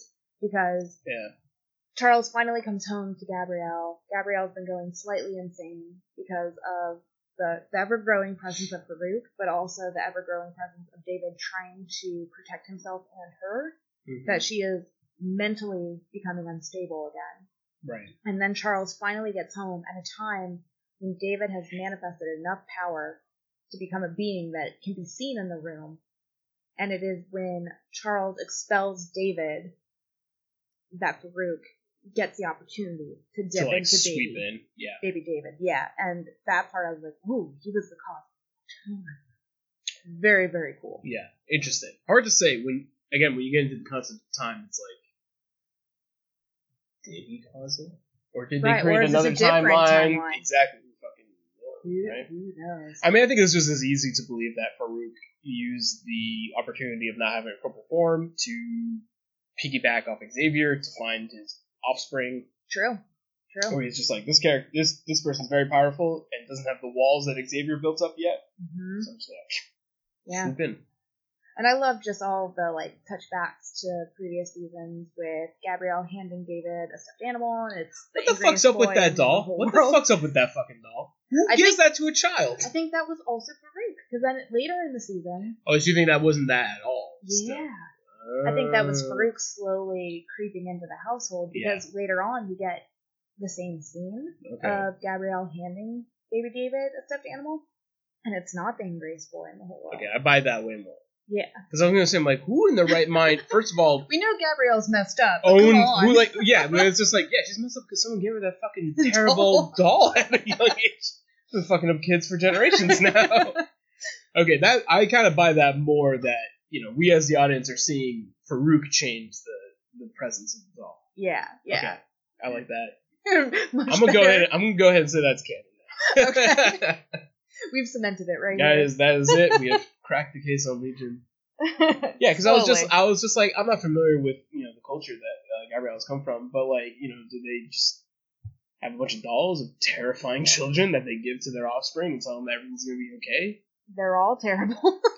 Not into it. Not into it. I think it's bad. I put my foot down on this one. But yeah, what a perfect episode of television. That was such a joy to watch, even though the entire thing was depressing. Very sad, but especially because, like, you know, if you listen to our other Legion episodes, and as me and Bernadette know, it's an element of the show that we've been talking about since episode 1. Where is Charles? What is Charles' role in the show?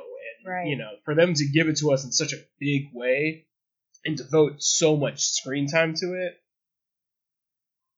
probably one of the more undoubtedly satisfying elements of the last season.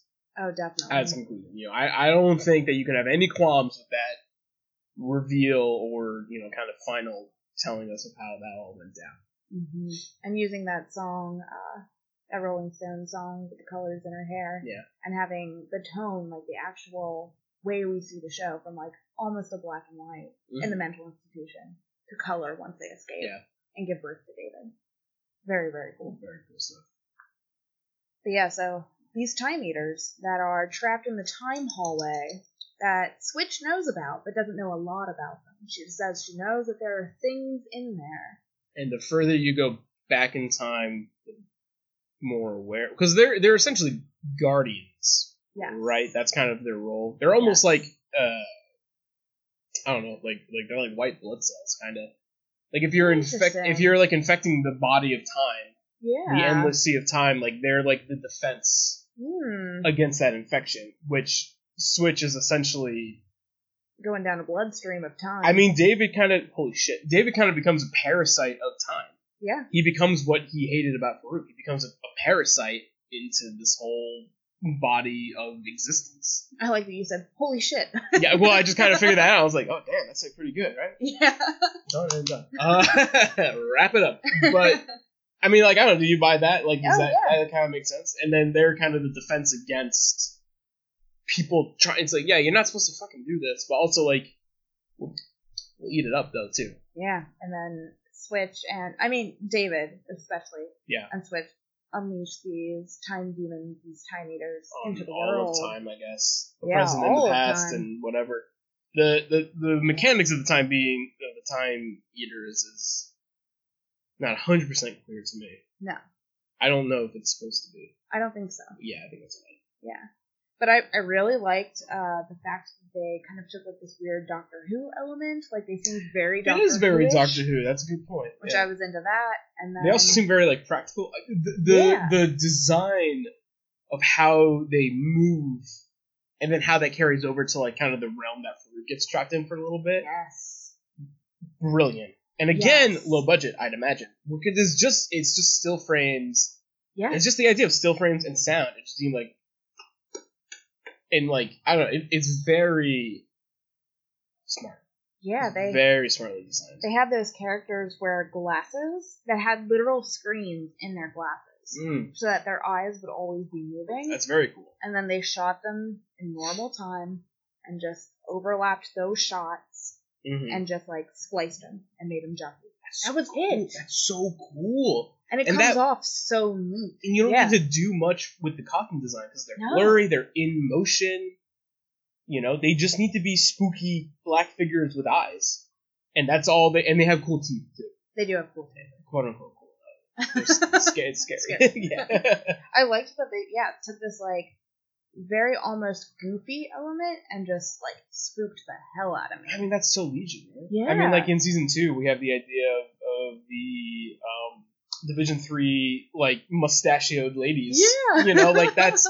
They're vermilion. The time eaters are an extension of that mind share, to be sure. Not as cool as the vermilion, but, you know, still pretty cool. Still pretty cool. Yeah. I was just really impressed and excited for them to take such a risk like this that could come across so goofy. That they're like, we know what we're doing. These guys are cool as hell. They could just do anything at this point. And they did. Yeah, I thought that was a very cool concept. And now if you're talking about it, I kind of like get it a little bit more. I at least can kind of understand it in that concept. Yeah. You know, I like the idea, you know, the idea of time being... It's something that's so present and fuckable. Like, you could fuck up time, which makes it, like, more you can engage with it. Yes. You know, and I think it also speaks to like the medium of film. You know, time in film is what you make in Final Cut, where you cut film together. Like time is a tangible thing you can grab in film. They're essentially going into the editing room and editing time. That's like kind of like, you know, you go on Avid or Final Cut Pro or Premiere Pro, like, you know, the time doors that they're in is just a timeline that they're editing. You know, it's cool stuff. Yeah. Yeah. Definitely. And I love the idea of like having this space in between time that reads like an old silent film. I love that. And that was also very like that Farouk also can just like kill anyone in because he's like, the best. He's He, like the scene where he's just space. like, oh yeah, this is actually like the realm that I fuck in. This is like where I fuck. So I'm just gonna take out the giant sword and fuck all these people up real quick. It's fun. Yeah, which I still think Legion's incredibly unique and one of a kind, but also I was getting very heavy Twin Peaks: The Return vibes. There's kind of like our buddy Jack. I would like to see this. Oh season, yeah, I think he's gonna love it. Right? I was hoping Jack would be on here just to talk about like the time realm, like the world between times. I have not seen Twin Peaks, especially the end of Twin Peaks. The return of the end. But what I've been pitched on the idea of that like kind of Lynchian storytelling, I'm not sure that's always been present in Legion, but I feel like I like see it in this season of Legion in particular. Oh yeah. But you would know better. You know 100% better than I would. Yeah, there's an episode in Twin Peaks: The Return which is crazy. Yeah. It's like essentially the birthing of the Lodges, which is a whole other thing. Sure, I don't know what that means. But it also takes place kind of like out of time in this weird space where things are kind of like a flip book. Yeah. And people move in strange ways, and it's mostly quiet. Like there's not a lot of sound going on. And yeah, that's like the time between realms. I was like, ooh, I like this. It's fun. Yeah. I'm into this. It's interesting. It's interesting to see artists try and convey to the best of their ability like spaces that like I feel like something like that could exist in between the fabrics of our reality. You know? Like, and to see someone like Noah Hawley just like understand how to like convey that visually is very cool. Yeah. It's very cool. What am I thinking of? I'm blanking on the actual subject material, but there's something where characters go behind a veil to get to places faster. Oh, I mean, Doctor Who kind of does that. Doctor Who totally does that. Yeah, but I feel like I know what you're talking about too. Yeah.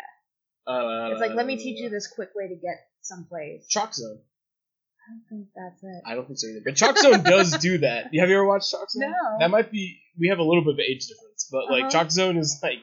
I can't remember what I'm talking about Chalk Zone in this podcast. Chalk Zone is this kid who has magic chalk. Okay. And he can kind of go between realms by like creating a circle. Kind of like Stitch. Kind of like Stitch. Switch. Yeah, Sorry. Yeah, kind of like Switch. It is actually very similar. Chalk Zone and Switch.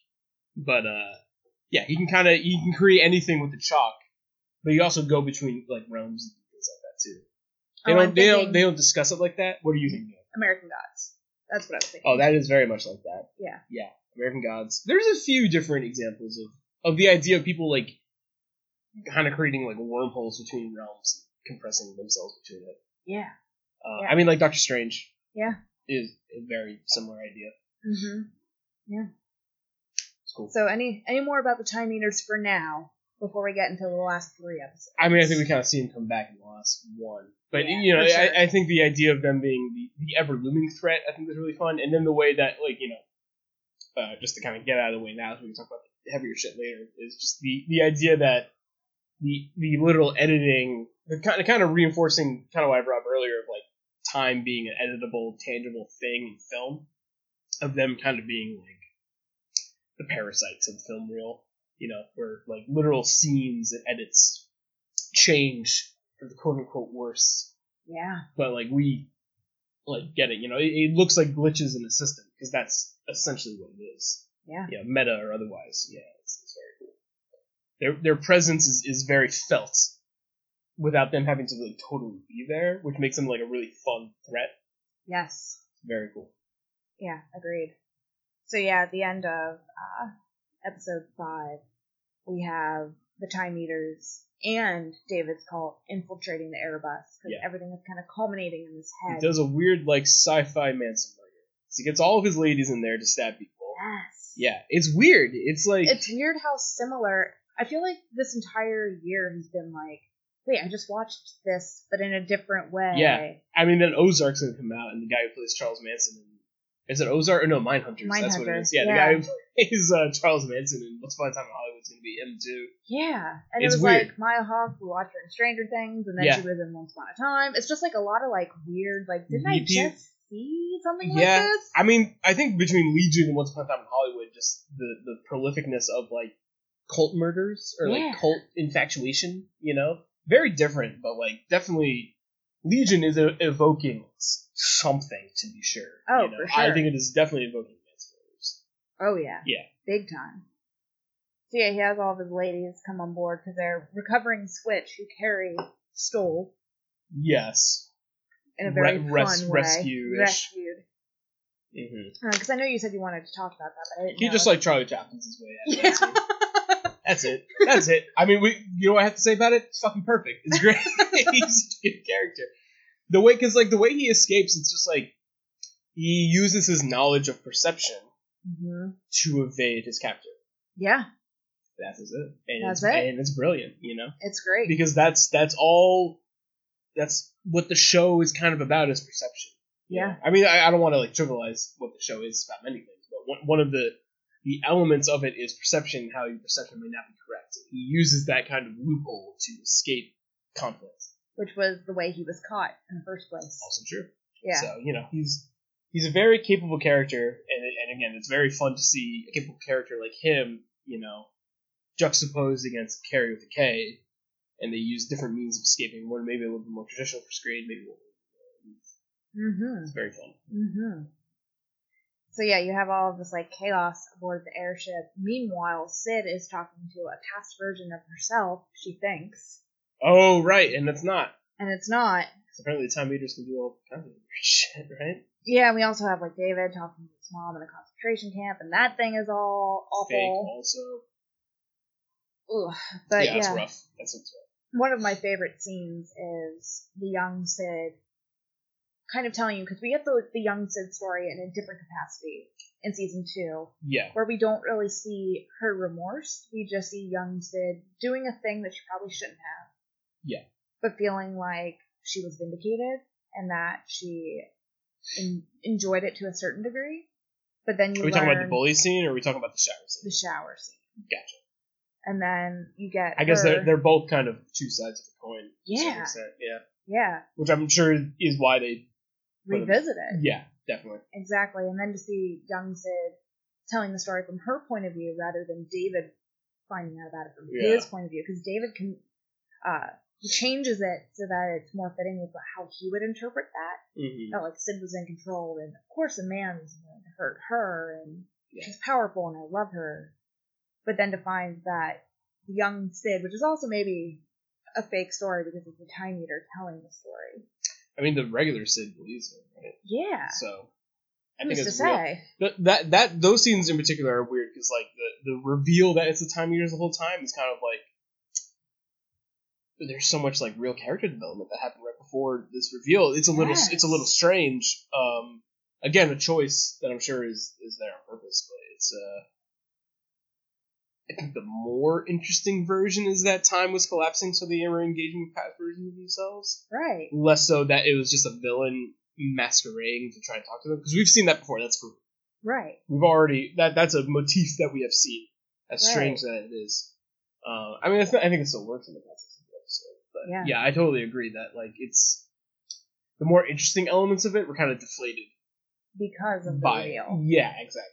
Yeah, because we, as the audience, are so open and willing to see different iterations of Sid throughout time. Because they built out an entire season predicated on the fact that a future Sid is manipulating events. Yeah. And so to have this younger Sid come back, I totally bought it. Yeah, I was like, that's fine. Hook, line, and sinker. Yeah. And then, to have that, like, rug pulled out from under me. In kind of a cheap way, almost, you know, like, how omnipotent are the Time Eaters? How knowledgeable are they of like human interests? Like, why can they do this? Right. Why do they not do it all the time? Right. You know, why do they even choose to be in this like beast form? Right. So it's a little strange. Maybe that could be a something we rewatch and maybe understand a little bit more. Who knows? Mm-hmm. But yeah, I also had similar questions about that. But that helped reinforce my understanding of Switch telling Sid, like, your lives are important. Yeah. They matter. So maybe the Time Eaters are more aware of what we do on a day-to-day basis. Like, we all have value. We all live important lives. I mean... And they know our stories. If we understand them as, like, this defense mechanism, then they're not here. Yeah. So... Yeah, they're just doing what they're supposed to do. Yeah, so they kind of frees up that villainous intent that we kind of see. They're devoid of morality. Yeah, exactly. I think that's what, not to speak for you, but I think that's what we're getting hung up on. Yeah. Is the idea of that it's like bad versus villainous. Good. Yeah, exactly. Yeah. But to hear Sid kind of start to reveal, like, we fall in love. Yeah. And it's great. And then he is it bends over? What's the phrase? And then he turned me around. He turned me around. That's what it is. And it's like so powerful. Just like that. Mm-hmm. Yeah. It's very fucked up. And then you see poor Sid decide to switch with David, body-wise, and then David walks her in his mind. Yeah, but then kind of a further... He does a shitty thing, but also, like, you know, we kind of... Story of Legion. David does a bad thing. Especially when you're in the context of his brain. But it's another thing where we're seeing, like... She goes into David's mind. I think she kind of learns, like, oh, he is fucked up right now. We didn't know this. We didn't know that this was going on. Because that's kind of what you and I were talking about at the end of season 2. Where we were just like... Yeah. Oh, I think that's like one of my knocks against season 2, or at least like during the podcast what we're talking about, where I was just like, I feel like season 1 was such a champion for mental health that for season 2 to kind of fall back on it and be like, no, he's mentally unstable. This is why he's doing these things, and in not a curable way. It felt like problematic in like a social context. Yes, and I don't know if this is really reinforcing here or there, but like in this season we see the kind of physical or visual manifestation of like how mentally ill he is, which is more in line with the comic books, that he has multiple personality disorder, he's schizophrenic. When you enter his mind, he has some control over it, but he is clearly not David, he is Legion. Yeah, and when she gets stuck in there, it's not, there's a good David who doesn't want to hurt her, and he gets snuffed out pretty early to the legion of other Davids. Yeah. And I think that gives Sydney the capacity in her heart to want to forgive. I think so too, because she knows, she's like, he's so far gone, but there's, you know, 1 of 20 in there that's good. Right. And that's who I talk to a lot, you know. So right. She wants to save the 1/20th of David that's left. Yeah, and under the right tutelage as a child, mm-hmm. this could be curtailed. Like, this could be actually changed. Fixed. Yeah. This can be groomed. Yeah. It's because he's interesting. so angry at that point. Like, all the anger that's built up between being possessed by Farouk, the things he has seen, the fact that he found out that he was left and abandoned. I mean, I think, you know, the show wants you to feel for David, but not... I mean, forgiveness, I guess, as an audience member, it's on you or not, you know? But right. I think, you know, the show wants you to be like... It makes its bad guys very fleshed out. Yes. Agreed. I don't think that's a bad thing at all. Mm-mm. Narratively, at least. You know, I think that's when the commentation on like the real issues and narrative kind of separate, where it's just like, these are fake people. We can make them as interesting or bad as we want. Right. Whereas, like, you know, that when I was bringing up the cancel culture and things like that before, like, I'm not sure how relevant that is to like that discussion anymore. But I don't know. It's interesting. Mm-hmm. The show goes to great lengths to make you sympathize with the villains. Oh, absolutely. Yeah. I mean, Legion is billed as a villain even before the show started.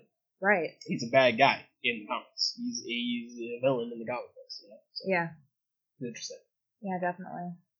So Sid gets trapped on this astral plane, which is this beautiful place full of nature. Yeah, they go to New Zealand. Wonder. Yeah. They go to New Zealand. They go to New Zealand. Not chill a big deal. Jermaine. But yeah, Right. you finally have Oliver. Yeah. He's there, which is great. You have Melanie. And the wolf. And the wolf. Oh my gosh. When Jason I- Mantzoukas. I'm so glad that you did not tell me that. Oh, it was hard. Because you saw it before I did, and you're just like, it's another one-off episode where things are a little weird. I'm like, oh, is it good? And you're like, mm-hmm.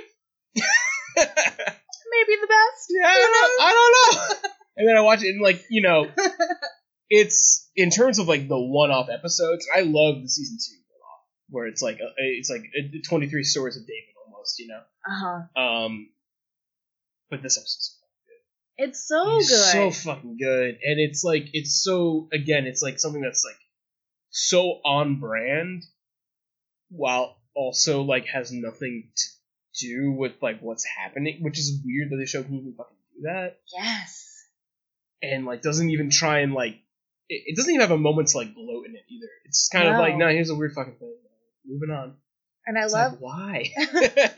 I love where most shows would have done that, like episode 4. They're like, no, we're gonna do it the third to last episode of the entire series. Right. And like, you know, how impactful I found it to the actual end of the season.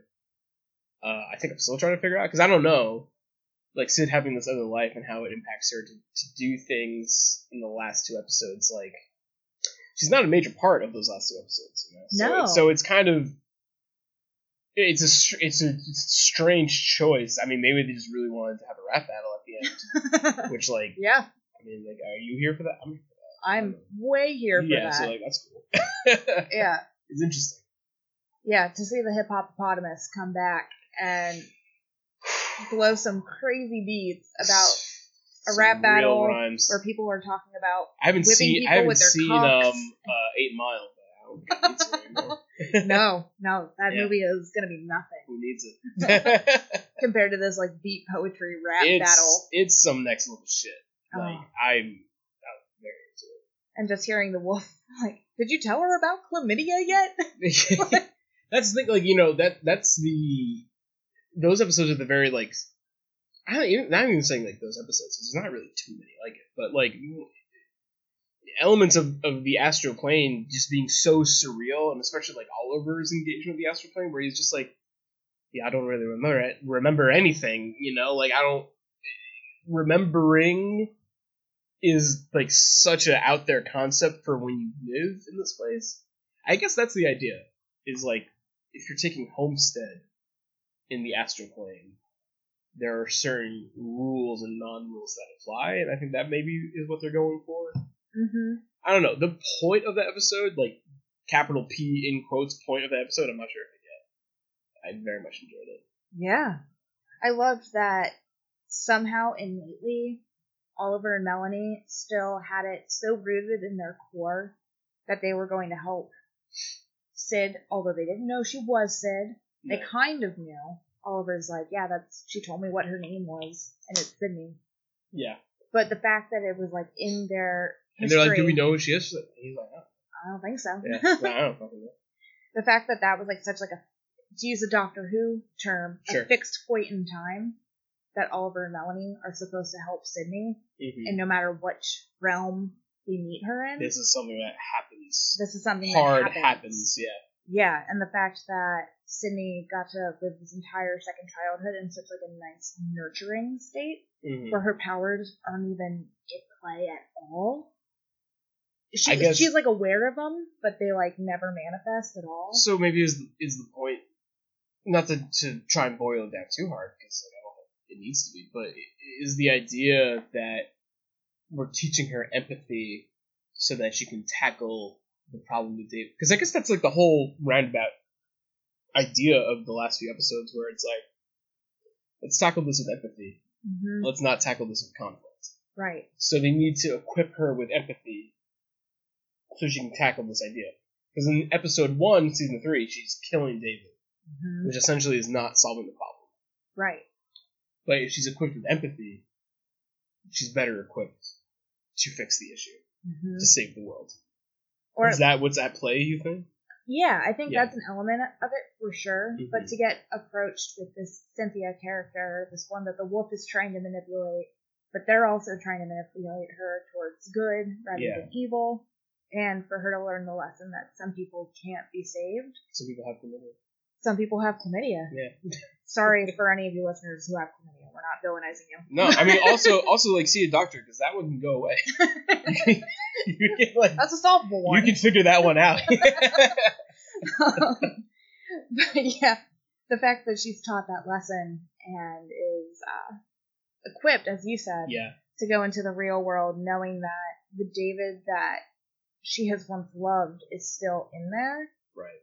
but that the iteration of which he has become, it can't be saved. It doesn't want to be saved. Yeah. It's beyond that. Because she's iterative now.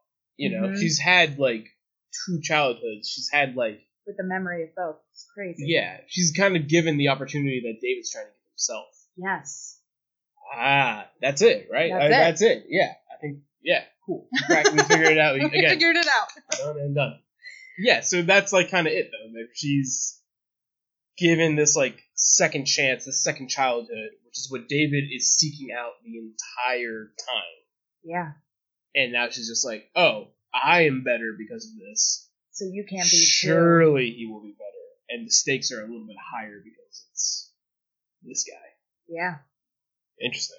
And I also like that on the astral plane, no one was telling her you are different. Yeah. Which is like what her entire existence was. Mm-hmm. Whereas David, his difference was recognized, but in a negative way Right. when he was growing up. And she's like, well, I can give him a childhood too, where his difference is recognized, but in a positive way, Mm-hmm. just like in my second childhood. Yeah. So yeah. Into it. Yeah, I read so many, like, I'm on the Legion Facebook page and the Legion Reddit, whatever, and Yeah. I heard so many comments of, like, the female characters in this show suck. Fuck off. Why didn't this episode have David in it? I'm just like, you guys are idiots. And someone's like, I hope the next season's better, and it's like, you're an idiot, this is the last season. That's just people who don't fucking get it. Yeah. I don't know. I don't know. I don't know. I think, you know, as we're having a very good dialogue about it, you know, I think the show wears a lot of what it is on its sleeve. You know? Yeah, like it's not dense. it's not trying to confuse you. Right. That's kind of the thing. They wouldn't have all those John Hamm narrated scenes in season 2 if they were trying to confuse you. Right. If they were, they would take all those literally out. You know, and it would you'd be a like, different show. what? It's like, all right, this show I think is pretentious. I don't know. I don't know. Yeah. So, yeah, but I mean, this kind of rounds us into the ultimate conflict, which is not so conflicted at all, right? No. Yeah. And I think these last 2 episodes are the ones, to me, that feel like one episode. Rarely have I watched Legion and been like, this was one episode split into 2 different chapters. Yeah. But these final 2 episodes very much feel like one contained situation. Yeah, especially because the second one, like, picks up pretty quick. Yeah, it did feel very fast. And that's not a bad thing. That's just, some things end, and when they end, they feel fast. It's inevitable. I think they fit everything they needed to. I think to start with, like, the end of it and maybe work our way back is, like, you know, the idea of 2 characters you have seen interact for 3 seasons fade out of existence is a little, it feels like not rewarding, but what they created, which is like this baby, which is this life, you know, we are essentially, like, you know, the David baby we see as the final shot of the show required 5 parents to make sure he was okay. You know, we have David, we have Sid, we have Charles, we have Gabrielle, we have Farouk, and you want to add a 6th one? Other Farouk. So, like, you know, like, there's a lot of, you know, both there's Farouks. all the Farouks are there. Yeah. Too many cooks in the Farouk pot. You know, so, like, it's maybe, like, literally unsatisfying to see them fade out like that, but, like, what they have accomplished by the point that this episode happens, and to even be given a quiet moment between David and Sid at all should be something that, you know, this is what the show's about, you know. Oh my gosh, yeah. And that was kind of my hot take reaction. I was just like, really like the episode, really like the idea of hitting it from a non-confrontational point of view, and I had my brain churning about Noah Hawley and superhero narratives and all those things that like this is like the part I really want to talk about. But also like I felt a little unsatisfied by the end of it, and then kind of having 24 hours to really roll it over. So like, no, this is it. And you know, I would love more seasons of Legion, but it just would be the X-Men. Yeah. Because that's kind of what I've been hinting at the whole time, whereas I think this is the proto timeline to the X-Men timeline. Yeah. You know, because that's why it feels so out of time. That's why it feels so weird. Because, like, it could easily be like, no, this is what leads Charles to create the X-Men to do the thing. It's all of the shit happening and then getting erased that causes him to do these things. Yeah. Yeah. And I think that's what they're trying to sell us on, you know? Where it's like, this is why it's not like any other X-Men story. Because the X-Men didn't exist in this story. timeline, you know? But we have erased it, so now they can exist. Yeah. Yeah, that's exactly right. Like the final conversation between Gabrielle and Charles. Exactly. Yeah, and it's just like, alright, that's... The thing is, what's cool is, like, that's enough. That's enough. That's all you need to be like, oh, he's gonna start... Oh, okay, that's... that's all I've ever wanted. Yeah.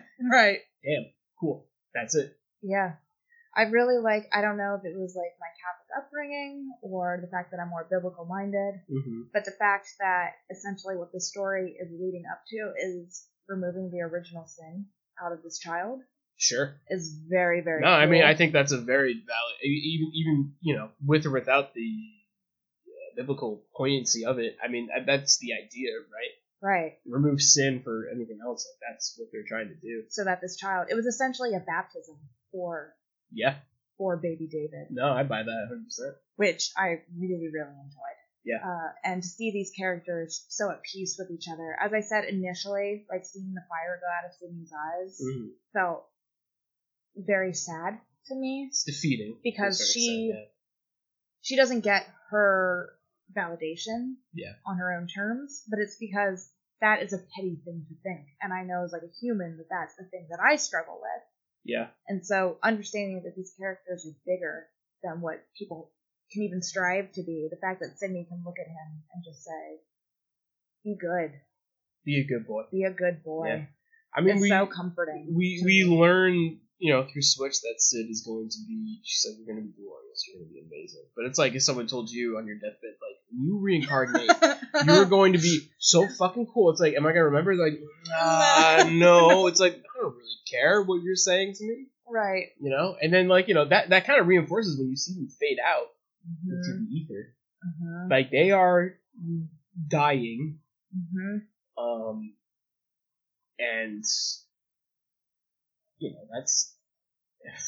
And it's cool because... It's something, I mean, I don't know. In my age group, like, thinking more about death and shit. Like, yeah, because Sid is essentially fighting for her life the entire season. Because she knows if David causes this end of the world that she's going to die, and she's afraid of that. Yeah. But then she comes to terms with death. She knows she's going to die. She also got to have, like, 3 different, like, lifespans. So she's probably just, like... She is also time. Who cares? She's like, I've lived a lot, I suppose. So I guess I'll just do that. Again. Yeah. Again. So, it's cool. And then, you know, we have...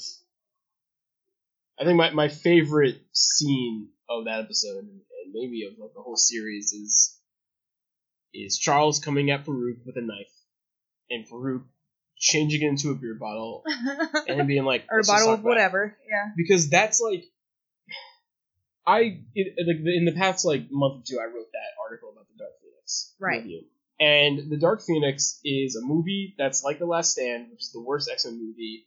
Yeah, it's bad. Written by the same guy and then directed by that guy, and it just makes the same mistakes. And then but then like you kind of think about all the X-Men movies, and you're just kind of like, yeah, how long is the Brotherhood and the X-Men gonna fucking fight each other before they're just done? And then when you come to this narrative in Legion, you have Farouk, and you have Charles Xavier being like, what if we just sat down and talked? What if we just didn't fight anymore? Yeah. And Farouk had to like really sell his point, I'm sure. And I'm also sure that time does not matter in that realm. No. So he probably had all the time in the world to have a beer, get a little drunk with his boy, and be like, hey man, in my timeline, you murdered me, and I did some bad shit to your son, and I'm just done. I wish none of it happened. I am just done. I feel bad. Like, I have had an arc. I don't want to do this shit anymore. And, like, I don't know. It's a little bit more powerful to me as someone who loves the Marvel movies and loves Avengers Endgame than everyone just having to fucking fight Thanos at the end, you know? Like, yeah. As much as I like that stuff, you know, and I don't want that to go away necessarily, but it'd be nice to have more narratives kind of like this where you just have characters really figure it out. Yeah, and to have a non-violent conflict. Yeah. Know? To have it has all the elements and all the gravitas of conflict. Yeah. It has all of the narrative elements of conflict. It could have been a gunfight. It could have been a knife fight. It's very similar to the scene where David and Farouk wrestle when they're having a conversation. It's very similar to that. And I don't think that scene is a truce either. I don't think it's an armistice. I think it's a conflict, and they're talking it out, and that's how they're deciding to engage in that conflict. And that's you just don't see that in superhero movies. You don't. It's so cool to see in this. It's game changing, and I hope it actually changes some game. I think so. I hope so, man. Like, you know, I don't know how much like Polar Legion has at this point, but like, I loved it. Like, I loved it. You know, as a long time nerdy superhero guy, I loved to finally have seen a narrative that ended very peacefully and happily. You know. Mm-hmm. I also think it's great that this show put such a seed of doubt in me as I watch it. Yeah. Because Farouk is still kind of like that Loki character where right. I'm not quite sure. I'm not necessarily convinced that I didn't trust him. Current day Farouk didn't show all of that to past Farouk, only to be like, this is how we continue to live. Yeah. Is by not engaging in David this way. Mm-hmm. There's another way for us. Right. We won't know if that's what Farouk's end goal was to like save this battle for later. Yeah. Or if Farouk really did have the emotional arc that we hope that he had. Yeah. To come to this conclusion. That's what makes him so interesting and complex. You don't know if he's self-serving. Because I looked over at Heath when I was watching that, and I'm like, Charles could be drinking the literal Farouk Kool-Aid right now. Very literal, yeah. And we don't know. But and how cool is that? The thing is, like, when you think back on it, and like think about like when you were thinking about like Sid losing the life in her eyes. Think about Farouk, glasses off, staring at Charles. Like, does he not look like? Especially now that we've seen the episode, so we know how it kind of rounds out. He just looks like he's fucking done. And like, you know, it seems like in 30 years he learned what he didn't learn in 2000. Yeah. You know, and that I think that's because super he had interesting a son. too.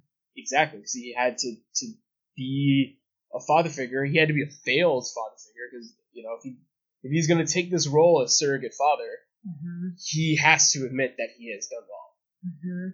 And I think he still might be hiding under the idea of survival, but maybe. Who's to say? Who's to say?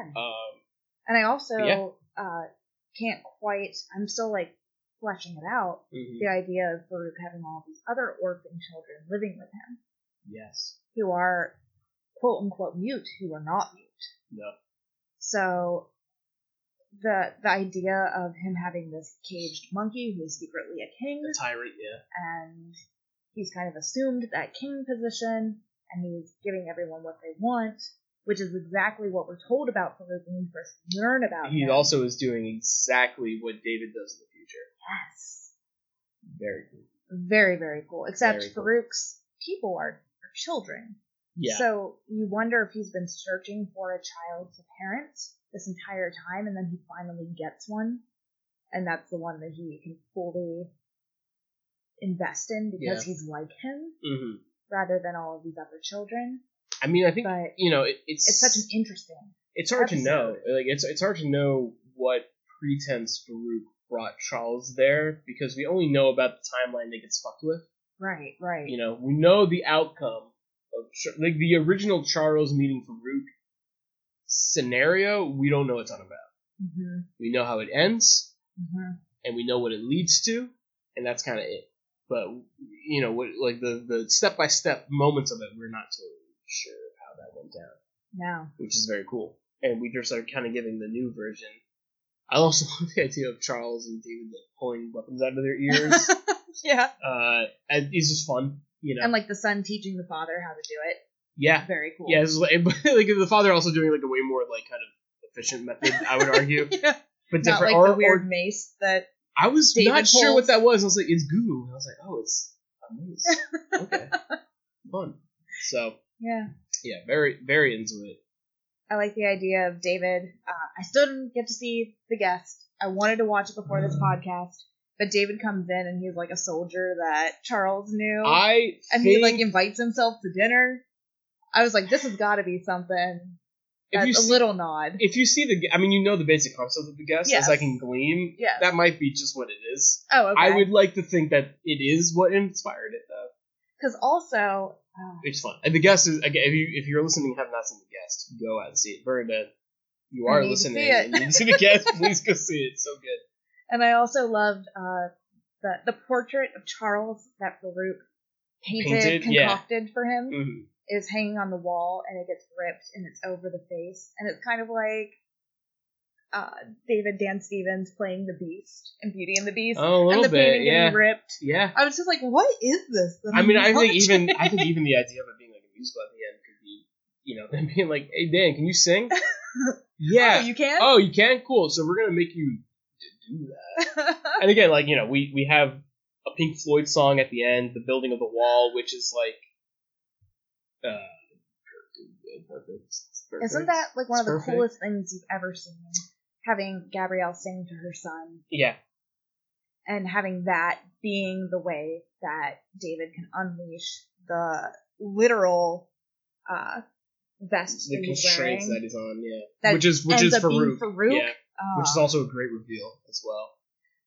I bring up Noah Hawley and Dr. Doom a lot because there was a rumor that before the Fox acquisition happened that Noah Hawley was developing a Dr. Doom script, and that since it got acquired by Disney, he is still kind of talking about a Dr. Doom script, which would be a part of the MCU. And I don't know how much you know about Dr. Doom. A little. He's pretty cool. Outside of the Fantastic Four movies, his lore is very interesting. He's not too unlike David. He's like a Romanian freedom fighter who ends up getting inundated with power and starting an empire. And one of the things he talked about, he's just like, I want to do this Doctor Doom movie. I wanted to break out into a musical. And I read this before, kind of like the ending of Legion happens, and like he's like, I can break out into a musical. It could be all these different genres. I want it to be all these different things. And then seeing the end of Legion, and now like having that interview in context, it's just like, I really want to make this movie because I think that he is the perfect vision for it. Especially if you do a Doctor Doom movie, and then you set him up as like a major villain in the MCU, you make us just fucking sympathize with him so hard. Yeah. Villains are beings too. They are not just bad by default. No. They have arcs. This is Yeah. how you do it. This is it. Sometimes just put the spotlight on them and still make them bad, but show us how. Yeah. It's very cool. Yeah. And then to end the entire series on Happy Jack by The Who, which is how we begin Yeah. the whole thing, It's just is perfect. yeah, It's perfect. it's perfect. Yeah. It's, I could see, like, I felt a little bit unsatisfied. Just a smidge. Just a little unsatisfied when it ended. I think just because, like, I think you're supposed to a little bit. But then, Yeah. After sitting with it, and now, especially dissecting it with you, there's everything you need. If you have been a fan of Legion, it's all here. It's all there for you. They treat you with a ton of respect and give you what you needed. Maybe not what you wanted. Yeah. But it turns out that's what I wanted anyway, so it's good. Yeah, It's so good. the whole time you're trying to figure out who you are and how you factor into the show, and it turns out you're Switch. You're losing your baby teeth to go beyond the plane. You are that character. Yeah, definitely. And then by the time that Legion is over, you've grown, and now you can look back on it as a whole and see it for what it is, all 3 seasons together. And yeah, if that doesn't work for you, that's fine. It doesn't have to. Yeah. If you've been listening this long, I You're imagine there. you like it. Yeah. So like to speak to you. Thank you so much for listening. Yes, thank you. But yeah, I've had a blast talking Yes. about this show with you, Robbie. I'm sure this will be something that we continue to talk about off mic. Absolutely. I'm very glad that we have talked about it, because now we can keep talking about it at work, because I feel like we've kept a lot of our conversations about Legion, like, Hush, hush. did you like the episode? Yeah, alright, sure. You guys say for the podcast. So I'm glad now it's all out there in the open, so now we can just talk about it freely, Yeah, which is good. absolutely. And yeah, I feel like I think about it a lot, but it's always these kind of talks that help really like get through the weeds of some of the stuff that I maybe didn't think about enough. Yeah. And yeah, it's great. Mm-hmm. Totally agree. Yeah.